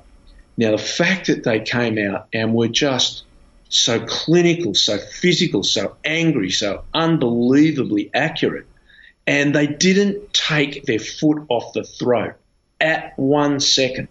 Look, that game was over at half-time. They could have cruised in the second half. Mate, they were angry. And that tells you a lot about the character of that club. And Leo and the players, not any of us that used to be there, but the current group, they deserve huge praise. And we all need to look and see what sort of character of the human beings are involved at the club that could do that. And if I was in the Glasgow dressing room that day, I thought they were very, very poor, and I thought the defence fell apart. But they were dismantled like I've very rarely seen a professional team dismantled. And instead of criticising Glasgow, although they deserve criticism and they have got it, we should be looking at Leinster and go, wow, we've got a club that is extraordinary at the moment. And that's not going to last. Again, look at Munster 10 years ago. Look, it's cyclic. And it's not going to last for everyone, but we've got to appreciate them while we got them. Now, it's a shame they didn't win Europe, but that doesn't make them failures. And they should go on to win this competition pretty easily. It was very impressive to see them come back and bounce back like that. But I also think 76-14, do you take a lot from that? What do you... Like in their semi-final against Toulouse, they had reached such a high, and I often wonder, to back that up constantly going into the next game, do you take anything from a 76-14 win? Oh, absolutely. Absolutely. You're in a knockout comp. Do La Rochelle care that they won with 74 seconds to go? I couldn't give a hoot. It's you got to get through one stage to get to the next. La Rochelle, Ronan O'Gara is just on this incredible roll. I explained this if we come back to the Leinster point. La Rochelle should have lost against Racing. Teddy Thomas had the ball. All he had to do was pass to Juan Imhoff, who was unmarked 5 minutes from the Racing try line, and La Rochelle had gone. And he inexplicably didn't pass. That's how close it is. Then La Rochelle had gone. You've got to win each one. The fact they won by 70 points, what do you take about it? We've got a semi now. We've got the Bulls coming up from South Africa, and we've got to deal with them. And then if we deal with them, we should get a home final. And I would think that will be against the Stormers, even though I really want Ulster to win. They got to, again, the problem to bring the South Africans in, you got to go down there and come back. I've done that in Super Rugby, and it's unbelievably hard to travel. To travel and perform and then travel back and perform, it's such a massive task. And very few clubs in the history of Super Rugby could do that. Only the great Auckland team and the great Canterbury teams were teams that did it regularly. Very few other clubs could do it. So what do you take out of it? They're alive in the competition. There's a semi, there's a trophy, and they're on track to win it for the 6th time. And they don't want to lose that. And here again, I think in your question, Ashley, and not being disrespectful in any way, there is not valuing Leinster and there is not valuing the competition. They've smashed a club in the quarterfinal. And instead of looking at the weakness of the club, we should be of the competition, we should be looking at the greatness of the club. And Leinster just, for whatever reason, doesn't seem to be getting that. And look, I don't know, and it's not for me to change. I can only tell you what I see from my point of view and what I feel we should be saying. Now, let me switch that on its head. If Ireland were winning Six Nations and Ireland were coming out and just losing the World Cup, we would still be pretty happy. Yet when Leinster just lose these games at the top end of Europe, we're highly critical and we keep saying, the club's finished, they can never do it, they want it. Look, that's just not sport. It's just not real. There's so many variables in sport, especially in rugby. The variables are just massive because of the referees and so on. I thought referee Barnes had a really poor game in that particular game. But it shouldn't take away from La Rochelle have done a great job, and so has Ronan O'Gara. but Leinster are not failures, and they're not going away. And they proved that last Saturday. And they can talk about it like I'm talking about it, but it's their actions that count. And, wow, I thought their actions were just sensational. Why do you think they did lose? What prevented them? So we did all the pre-match analysis, and we talked to the stats guys, and they were saying, you know, there's various metrics that we can see Leinster are so far ahead of the rest of Europe when in European competition against similar standard opposition as opposed to the URC in terms of ruck speed and just general creativity, all the metrics you would look for to explain why we felt they were the best team in Europe, and yet they didn't perform at that level in the final. And obviously, retrospectively, we went back and looked at the analysis, and it turns out they weren't allowed to, because La Rochelle had a very good game plan around making sure that Leinster had to commit an extra man to the ruck, and so that had this ripple-on impact across their ability to create space out wide. And it all makes perfect sense. It was a brilliant game plan executed very well by La Rochelle. But there was also, the other thing was that Leinster took points and kept the scoreboard ticking over, which is kind of un-Leinster-like when you look at their performance over the season. So if Leinster are doing what New Zealand did when they lost the 2003 World Cup, which I suspect they will do, there'll be a long kind of why are we not getting over the line when we think we're the best team in Europe, and a lot of the metrics are pointing that way. What's the gap between them achieving what they think they should achieve and the performance that they put in the final? What's the bit that gets them over the line the next time? Well, I'll pick that apart, Ger. Look, I got to disagree with everyone. La Rochelle were absolute rubbish up to the 64th minute mark, with the exception of Raymond Rule's try, which was quite excellent. But they were poor. Do you remember how many passes they dropped? How many poor penalties they gave away? Like the scrum penalties, more penalties, which were offside. They were very ill-disciplined. And if they had lost, which they should have, if we go back and they should have, Ronan would have copped huge criticism and La Rochelle would have copped huge criticism. Everyone says it's a brilliant game plan. Well, look, I don't think it was. I think Leinster stuffed up. And now here's the other part. Every time Johnny got a shot at goal, what's my gut instinct of watching 50 years of rugby and being involved at the top end? Take the points. It's a final. Take the points. Take the points. What they couldn't do, and what La Rochelle did do well, was disrupt the flow of the game. Leinster couldn't get rucks going. They couldn't get pace going. And it's the pace on the game that they do well. When La Rochelle got sin-binned, that game was over. Leinster were going to win that game. And then these tiny margins come into play. What was one of them? It was bloody hot there. I hadn't factored that in, I got to say. Joe Malloy said to me, oh, well, a wet day might throw Leinster out. I said, mate, south of France, late May, it's not going to be a wet day in Marseille. And then I went, might be hot. I was on the sideline, mate. I was saturated with sweat. It was really, really hot. That was hard, and that came into play late in the game. Second part, referee Barnes let La Rochelle get away with blue murder at the breakdown. There should have been sin bins much, much earlier for La Rochelle. Bounce of the ball. If that ball doesn't touch Jimmy O'Brien's shorts as it's bouncing over the touching goal line, it's a scrum 50 metres downfield. Leinster put in. Instead, it's a dropout and subsequently a line dropout and subsequently La Rochelle score. The margins are just so fine. And I will say this, Leinster didn't play well, and I think there was pressure on themselves. And that's like New Zealand, as you said. Brad Thorne, I've heard him tell the story of post winning the World Cup, the seconds after they walked into the change room, and he just laid down on the floor and started crying. Now, this is Brad Thorne. This is one of the greatest rugby and rugby league players the world's seen since the Second World War. And he was just saying it was pressure getting away, that they were, thank God, that they got rid of it. And unfortunately, through a whole series of events, Leinster are now in that position where everyone's questioning them. Everyone's saying what they can. If you don't know if you guys might remember, but when Australia beat New Zealand in the semi-final of the 2003 World Cup with about a minute to go, George Gregan looks at Byron Kelleher and says, 4 more years, Byron. 4 more years.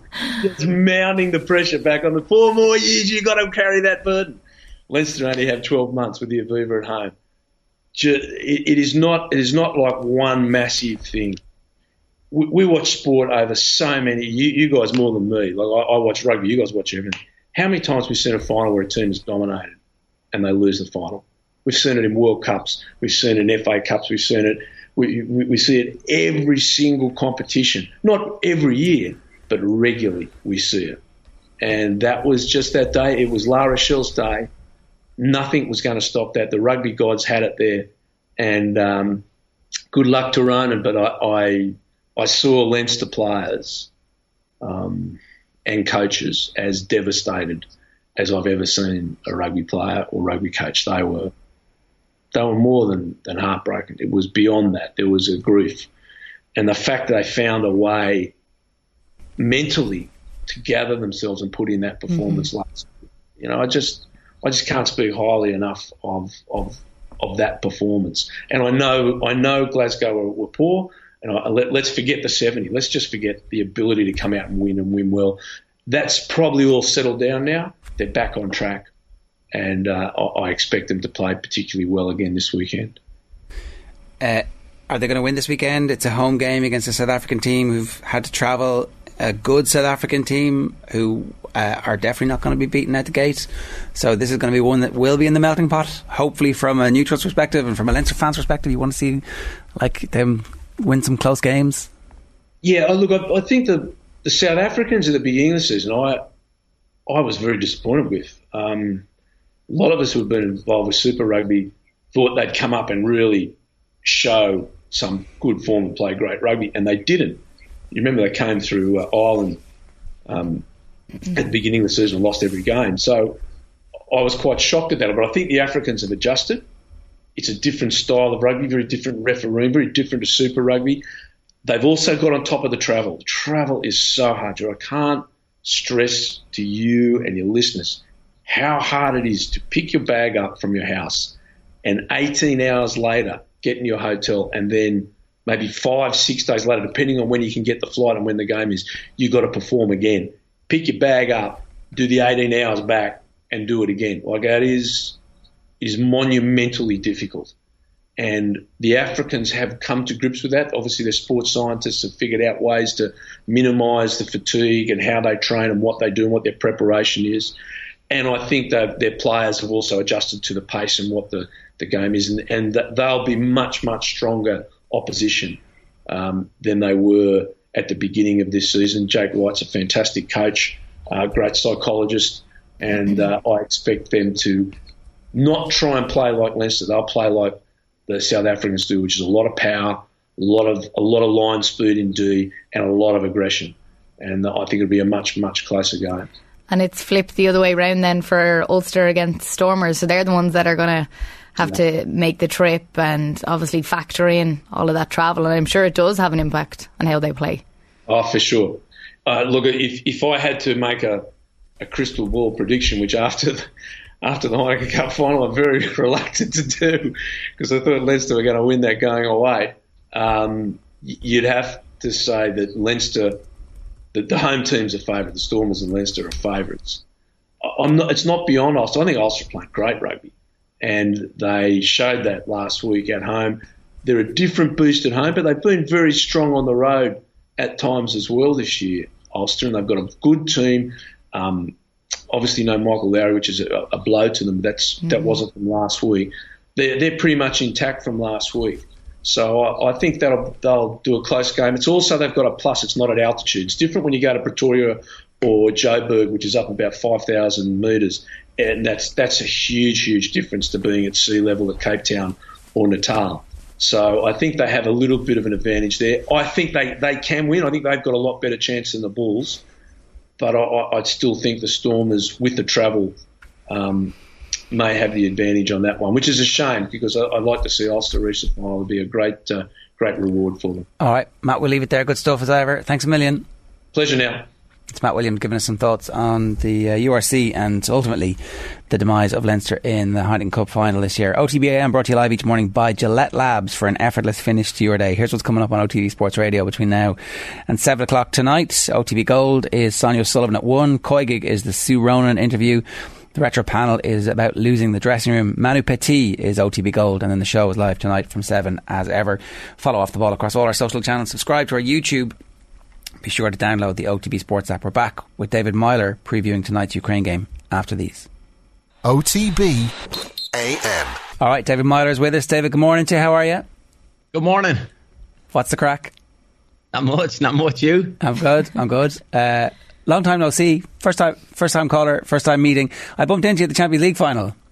I know. I wasn't in the mood to talk, Jar. No, I have to say, David, you're much bigger in real life than I thought you were. I was like, wow, I'm looking up at David Myler here. It's like, I was Googling your height afterwards going, what? I had no idea you were such a big man. Oh, no, I'm 6'3". 6'3". There you go. Colin Boog was gone. He's only 6'2". 6'2", yeah. There's a significant difference. 1.90 is what I am. There you go. It claims online in 189, but don't worry, I'm clinching onto that 6'3". Yeah, it had been a long day for everybody at that stage. We met after the game. Yeah, I don't know if I was just about to be tear gassed or if I'd already been tear gassed, but there was certainly it was floating around on the wind. What was your experience like of getting into the game? Horrific, to be honest. I was like, don't ask me exactly. I came through that bypass underneath the tunnel. Do you know where the bus had obviously cornered off a tight little alleyway for people to come through, and I came through with, I don't know, 15, 20,000 people, which is just ridiculous. Like, it was just, it's almost hard to kind of relive it because there was so many people trying to get through, and people were obviously rushing to get to the game. People were banging off one another. And then obviously once we got up towards the stadium, obviously then you had to go and into your gate. They were closed. I gave myself good time. Usually I'm quite relaxed. You know, with football, I'm not really too entertained with warm-ups and I kind of get in there. But on that occasion, I decided to get there early. And obviously the barriers were shut. People were up against the barriers. And then all of a sudden, people were going to get pressed up against the barriers, and there was somebody in my section where I was. Somebody forced the barrier open, and then the police rammed it shut. Then the tear gas and the pepper spray came. It was just a horrific experience, to be honest. The whole thing. I imagine everybody, including yourselves, who've watched the news, whatever, would have seen some of the stories. But yeah, I was right involved in it, and it was. Do you know what? It was scary. It's the first time I've been to a football match where I've actually been scared and been worried, because it was just, the actions of the French police were just, uncalled for. And the whole thing was, there's no other way to really put it. The whole thing was a shit show. You can see how easy it is for that scenario to go pear-shaped really quickly. Somebody gets frightened or a noise happens and there's a push, and all of a sudden the barrier's there and loads of people are getting pushed up against it. Yeah, and like, I hadn't anything to drink at that time, so I was like fully aware of what I was doing and everything. The biggest problem I found was the people who were right up the front by the barriers obviously weren't being left in, but the people who were behind them, like I'm going to say like 6-7 rows back, didn't know what was going on, and they were kind of just chit-chatting, kind of coming forward every time, thinking like, oh, people are getting in, and then all of a sudden you just have this like, compressed group of people up against the barrier. And it was like, that was the thing. There was, young boys and girls, teenagers just, stuck. And then on a different occasion, there was a big group of like young lads came. I'll never forget it because like they had snoods on. Some had like hats on, like covering up to their face, and they were like trying to run through. I imagine they were young lads from Paris or whatever. Obviously, knowing a Champions League final was on, they were desperate to try and sneak into the stadium, but they were just like running over the top of people, banging into people, trying to force their way through. And like I was at that moment in time, I was with, you'll have seen me, I was with a friend and his wife, and he had a bit to drink, but she wasn't, and like she was upset, she was crying, she was getting barraged and whatever. And she said, like, after, she says, I'm never coming to a football game again if this is what goes on.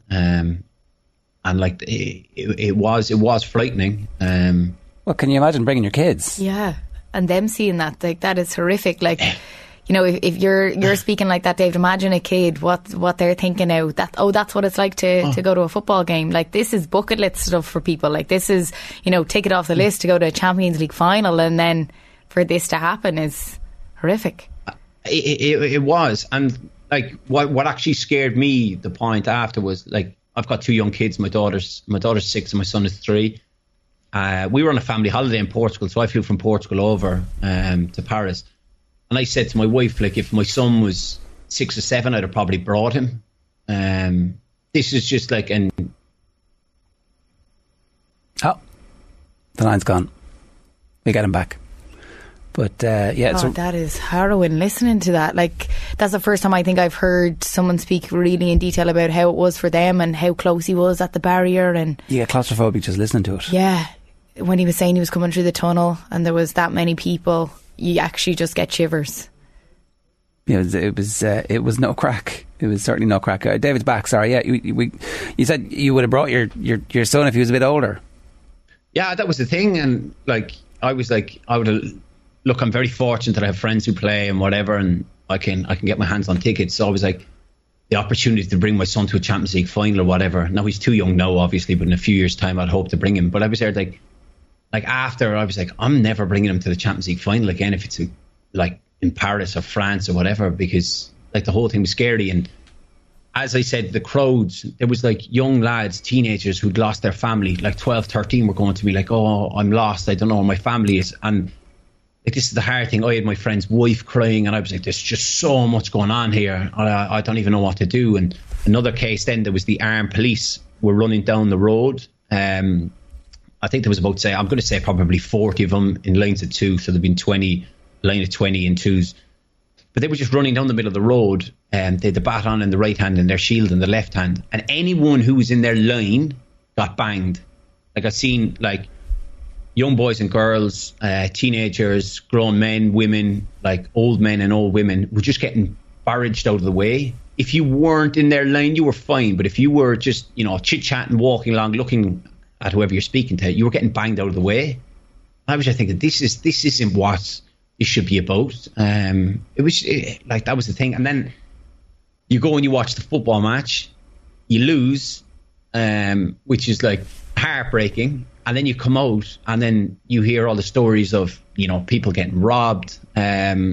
Obviously, like I said, I was in Portugal at the time, and there was a lad from Liverpool there who came over to the game with me. His neighbour got stabbed. He got robbed, stabbed. Another fella got cut with a knife, but luckily enough he had a jacket on, so it didn't actually do any damage to him. It ripped his jacket. Like, when you hear stories like that after, you just think like wow. Like even for me, I had my mum messaging me, my sister messaged me, all my friends messaging me. Are you okay? Are you safe? Lucky enough, I was okay. Yes, I did get tear gassed and pepper sprayed, but I was okay. I was fine. But it was one of those where it was, you did get scared, and then obviously the football didn't help either. No, it was as you say, a shit show is the only way to describe it. And then when you left, did you end up getting the subway away, or how did you get away? Well, the people I were with were part of the Liverpool friends and family. Okay. So I walked with them to the buses that Liverpool had put on. Okay. Just because I didn't want to, I didn't want to be on my own walking around Paris. I know it's not technically Paris, but in that vicinity. So I walked with them to the bus, and then I ended up blagging a taxi. I paid over the odds because some fella said, well, I'm here to wait someone, and I said, I'll double the fare because I don't want to be walking around these streets. So I got in a taxi. I went to one of the hotels where the families were staying to meet some friends, and then I went to the airport after, and I flew back to Portugal the following morning. Yeah. Because we'd ended up going down the subway, and to get onto the subway there was a big queue down a very narrow walkway, which at one point they were just tear gassing people away from because there was too many people there. The way they were controlling the crowd was to spray the little mosquito spray of pepper spray. But where else are we supposed to go? I know, and that was the thing. And to see the accounts then, like of saying, it was all the Liverpool fans' fault. It wasn't. Look, don't get me wrong, I'm not oblivious before anyone tries to correct me. Of course, there's going to be incidents where Liverpool fans were wrong. You know what I mean? That's human nature. You go to any sporting event, there's going to be a couple of idiots. But I'm going to say the 95% of Liverpool fans I saw were completely fine. There was no problem. They just wanted to go and watch their team, support them, and they got treated like animals. Yeah. And for those kids that are like saying that they were lost, coming up to David saying they're lost, and then you see the police and they're there with their batons, you'd normally see the police and think, okay, grand, I'll run over and see if I can find my mum or dad or whatever the situation is, but they're probably running away from them. Yeah, and that was the scary thing, is like, where do you go? Because a lot of the French police didn't speak English. They didn't want to help. Like, they were probably, I imagine they had a briefing before and said be on high alert. And they took no prisoners. They really didn't. They just didn't care. There's enough accounts of people getting hit by police. Like, as we said, the pepper spray, the tear gas, everything. It was just like, even looking back on it now, it's the first time I've really spoken about it, because I actually can't believe what I went through in that 24 hours and what I saw. And I think, is this, like, I had been to the Wanda Metropolitano in Madrid when Liverpool beat Spurs, and there was not one case of that. There was no, like, we walked up to the stadium, walked straight in, there was no problem. Like, it was meant to be, I believe in Paris, it was meant to be 6 or 7 like ticket checks. Like, nobody ever checked my ticket until I was actually, like, eventually when they started opening barriers, when I went in through the barrier, and they didn't even really check it. It wasn't scanned, and I just went in. It's mad. When I was, it's hard to even fathom what they were thinking and what was going on. Like I said, when I went to Madrid, you had about 4 ticket checks, and there was police. It was like lines of police, and there was no bother. They just said, like, we're checking you, I imagine, for the weapons or contraband or drugs or whatever. And then we went on to the next one. Can you show your ticket, please? This is the area you're going to. Then there was another one, but there was no, like, you didn't mind getting checked because there was never any delay or anything. It was just people who were organised doing their job. Whereas Paris was just a disaster. Yeah. Right, let's talk about tonight. Difficult situation for Ireland in that all of a sudden we need to win games. If we'd won at the weekend, a draw tonight, and everybody would have been okay. There's some signs of progress. So a lot's going to be made of the team selection, and a lot's going to be made of the performance. What do you think we need to get from tonight for us to feel good about where the team are going and how we're progressing? After losing to Armenia, I think that everyone will go into the game expecting us, well, not expecting, but wanting us to win. Obviously, you're looking at the group with, Ukraine, Scotland and ourselves. You'd expect us 3 would be battling out for top spot. You'd expect all 3 teams to want to beat Armenia home and away. Obviously, we've been unfortunate to lose to Armenia. So now we're going into this game tonight where we can't afford to lose. And then with the added incentive of us being at home, we need to get a result. We need to, win the game.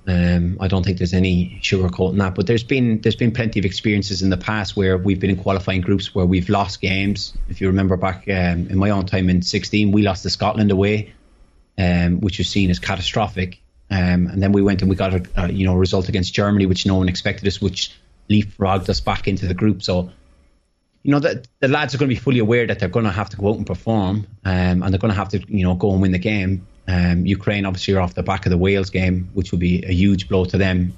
Their manager said, I think he's going to change a lot of the team, so players are going to come in and they're going to be fresh. I think you touched on Stephen's team selection, and that's going to be real important. I imagine there won't be a lot of changes. I know obviously Seamus is ruled out with injury, but I would highly say that they're going to be more or less the same team. You'd probably expect Cyrus to come in for Seamus, but the rest will be more or less the same, and he'll show that faith in that group to kind of go out and get a result. Does he need another body in midfield? We expect Ukraine probably going to play with 3 in there, which would give them a numerical superiority. Does that mean maybe somebody like Troy Parrott gets sacrificed for Knight or Alan Brown or somebody? It's an interesting one. Like, obviously, if we're going to have large amounts of possession, obviously, we're going with this possession-based football now, and we're trying to play a lot more. If he does play the 5 and the 2 midfield, yes, they are outnumbered. But if our front 3 can pin them back, can keep their back 4 occupied, then we can play with the 2 midfield. If we're going to be turning over possession loosely, it's going to be a long evening for Cullen and Hendrick if they're playing. The other one then is do you continue with that and you kind of get Troy to drop deep as a 10 so the 2 can play as the base and he can be just in front of them and kind of play that way, so that, in possession you could look at kind of a 5-2-3, but out of possession and you're kind of a 5-3-2, where the other two, Chidoza and Callum would narrow up as kind of almost inverted forwards. It's an interesting one just to see what way he'll go. Of course, like you said, he could take Troy out and put in another midfielder like Alan Brown, who's lots of energy, who'll get forward, who'll get into the box. It's certainly going to be an interesting one to see once the team is announced. Can I ask you a question? One of the things that we talked a lot about is players playing football for their clubs and coming and playing, and how important it is to be playing. When you were joining up with the squad, was there a difference in how you felt prepared for playing international football when you were in teams and when you weren't in teams? Did it make a significant difference? And in retrospect, were your performances always significantly better when you were playing week in, week out versus when maybe you weren't playing week in, week out? If I look at myself as an isolated case, it wouldn't have mattered a whole lot for me if I was playing or not playing going into international, because I've said 150 times on Off the Ball, like, playing for Ireland was my be all and end all. It's all I ever wanted to do was to play for my country. It wouldn't have mattered if I had no fitness or whatever, but at the same time, if boys are playing regularly, training regularly, then of course you feel sharp. Like that's the big thing. And if you come into these international games, you're sharp and you feel that. Of course, then if you're not, there's the added pressure. But then you look at Shane Duffy, started the other day, hasn't played in a long time with Brighton, but he put in a solid performance. You wouldn't really fault him for anything in the game. But then once you come up against better opposition who are playing regularly, they will have that sharpness. That is a major thing. But is it a big deal? No, it's not. Obviously, it's better if a player is playing week in, week out, that when they come in that they are fresher, they're up to speed. But in my own case, there was times when it didn't really matter because I'd have ran through the brick wall and I wanted to play, so I'd been fine. And David, I'd love to hear your opinion. Overall in the Nations League, did the players look a bit shattered, almost like they need a break? Like, it feels like, I know some of the Ireland players haven't had a lot of game time maybe with their clubs, but they've still been around, been there in the club setup, the whole lot. It still, takes its toll. And then they come straight into international duty. I just felt like, wow, they just look like they need a bit of a rest. And it is difficult because, like you said, when you're grafting for 9 months, and even if you're not playing week in, week out, you're still training 5 days a week. I mean, you're still putting your body through enormous stress, and then you've got the emotional side of football where you're thinking like, well, I'm not playing, I need to be in the team. Do I need to move? Do I need to speak to the manager? What's best? And then when you kind of come towards the end of the season, you feel like, oh, well, we're there. But then all of a sudden, certainly the players in the championship will have that little break. If they don't make the playoffs, they'll have that little break where then you go into the internationals and you're trying to like almost get back up to rhythm and get back into the flow of it again. The internationals in the summer can feel like a groundhog, and certainly then when you've got as many games as we do, like this is, I can't remember the last time Ireland played 4 games in the summer. It's quite remarkable, and then to think they're not friendly, so Stephen can't really afford to make wholesale changes, make 10 or 11 in a game, because each one of these games is important as the last of the next. So it does feel at times when you're coming into international camp like that, you are long drawn out. Once these players finish these games, they'll only probably have the best part of 2 or 3 weeks. The ones in the championship will be back sooner than the ones in the Premier League. So it can take its toll on a player, but you just got to, park that to one side and think like, I've got 4 games. We got plenty of time to recover in the hotel. Even in between games with the travelling, they're well looked after. So it's 4 games to kind of knuckle down and try and get results. What do you think is going to happen tonight? Do you know what? I'm expecting a better performance. Under Stephen, I feel we've always played better against better teams. Like you look at the Armenia game the other day, we dominated possession, we had large chunks of it. They were obviously sitting deep trying to catch us. We kind of just ran out of ideas, forcing passes, and there was kind of won't say there was no plan B, but there was no kind of change in attitude from the players on the pitch. So I'm expecting, Ukraine, I imagine the possession will be kind of 50-50, and I think there will be, spaces appear and gaps appear, which then we need the players to be brave, get on the ball and try and create, make something happen. So I'm expecting a bit more of an open game. Obviously, I'm hoping we're going to get the result, but I kind of see a cagey 1-all, 2-1 Ireland game. We Ireland 1-all draws in international football. I know. Do you know what? I'd love to sit here and go expect us to win fully 2-0, but I just see it. If we can get the first goal, I think we'll win the game. But I think if Ukraine were to score first, then I think we'll roll our sleeves up and we'll dig deep and we'll get an equaliser. If we score first, then I think it will give the crowd an enormous lift. It'll give the players an enormous lift, and I think they'll kick on. But then, as you know, there's been many occasions where we've unfortunately conceded first, and then we start to play, and there's that bit of pressure, and then we get one goal. We don't really necessarily always get the second. No, it's true. David, great stuff this morning. Thanks a million for sharing all that with us. Cheers. No, congratulations on the triathlon. Oh, thanks a million. We did it. Yeah, just about. What do you do now to get your physical? And after you finished, did you just stop all physical activity straight away, or how do you stay fit? I don't stay fit. I play 5-a-side on a Wednesday night. So I'm playing tonight at 6:00. I'll play. It's only 40 minutes. Like we spoke about that, but besides that, I don't go to the gym. I do the odd bit of cycling here and there. You could sign up for next year with us. Oh, well, I did ask you how far you went. I think I'll be able to do that. That was no training day. I know, when you asked me that question, he said, how far was it? I was like, okay, right, it's only 250 metre swim. We might do the 750 swim next year, but it's the same, and it's a 5k run at the end. Well, George, just so you know, my mum swam for Ireland, my sister swam for Ireland. Wow. Okay, yeah. Your genes are unbelievable. Yeah. Sure, that was the thing. My wife couldn't believe it. Years ago, my mum used to come on holidays with us, and she'd go off down to the beach and she'd swim in the ocean for an hour. She was preparing herself. I think she did a triathlon as well. Well, there you go. She didn't do it. She didn't do a 250 metre one though. She did the full one. Yeah. Well, so you're signing up for the full one next year. Is what I heard here. David. That's yeah. No, no. Do you know what? If I'm going to be completely honest with you, I want to do an Ironman. I don't want to do, and then people say, oh, you should build it up. And I think, well, no, I'd rather just jump into the deep end and go hell for leather and then just go for the big one. Well, if you're going to do an Ironman, they do them in Hawaii. That's the one to do.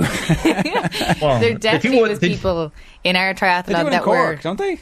Yeah, in Youghal. Right. There was definitely people in our triathlon that were training for something, like they were incredible. Oh yeah. Yeah, like they weren't trying their first triathlon. Not like us. Sure. No, there was a guy on the actual proper bike. Did you see him? I was like, I can't even fix these Hang gears. on a second here. Well, that's part and parcel. I've got a proper road bike and all that. But I just, do you know what? It's still an incredible accomplishment to do it. It's like 3 different aerobic fitnesses, to combine them all. It is hard work, but I want to, like, what is it? It's 2.4 mile swim. It's 180 kilometers on the bike, and then it's a run a marathon. The only one I'll struggle with, the only one I feel I'll struggle with will be the running because of my knee and the pounding on the concrete. I don't know my whole thing was, could I run 5 miles, walk a mile, run 5 miles, and then obviously break that down into kind of category of 5, do that 5 times. Oh God, you've thought about this a lot. Oh yeah. And but you're telling us about it now to manifest it and put it out there, so you have to do it. Isn't that what's going on here? Do you know what? I actually want to do a series, like actually go and train properly, because I'm going to have to train for it. But then obviously I won't say a camera crew, but a camera, and just record from start to finish. Because I believe I've spoken to people who've completed Ironmans. I've probably spoken to a dozen people, and the shortest amount of training one person has done for it was 4 months, but he felt he was in relatively very good condition going into the 4 months training. The rest of them trained for about 7-8 months. So that would be a good watch. The clock is ticking. Yeah, totally. We're on board if you want to. That's the thing, Jared. The clock's not ticking. I'm 33. I am 50. You don't have got plenty of time. Yeah. All right. Yeah. Well, good stuff. We'll definitely talk to you about that again. I think I could do the swim and the cycle, but there's no way I could do the run. I just didn't really enjoy the cycle, but I didn't practice for that whatsoever. As I said, 2 days before I got the bike, so yeah, well unprepared. Yeah. But I loved the swim. I could have did longer in the swim, and the run was grand. The next time you sign up for one, I'll do it with you. Excellent. Yay, there we go. Right. Yeah. But on one condition. Go on. I have to be partnered with Tommy Rooney, so I can just laugh at him the whole way around. That's the only thing. I want to like, obviously the swimming, I'll just swim, finish, get out, and then I will wait for him. And then I want be waiting for him because I got in last, and I went by Tommy in the swim. It's a deal. Yeah, Tommy's looking for a pair of size 11 trainers the night before it starts. Like, where's your preparation? Exactly. You know? Exactly. So, Tommy, when you're watching this, Tommy, next year I'll do it with you, or whenever you're doing one, and I'll run and I'll cycle and I'll swim alongside him just to laugh. That is a deal. That's a deal. Yeah. David, good stuff. Thanks a million. Cheers. On. See you there. Bye-bye. You never know where it's going to go. 9:41 this morning. If you want to get in touch, 087 180 180 is the WhatsApp number. Phil Mickelson is refusing to talk about anything to do with human rights, and he's also refusing to talk about anything to do with the future of the PGA Tour and his involvement with Live Golf. So it sounds like there's going to be a series of interesting press conferences when it comes to Phil and his engagement with the tour. Tomorrow we're back from 7:30. Shane Hannon is co-hosting. Dion Fanning and Jonathan Wills are going to chat international football and much more as well. OTB AM. With Gillette. Get into your flow with the new Gillette Labs Razor with exfoliating bar.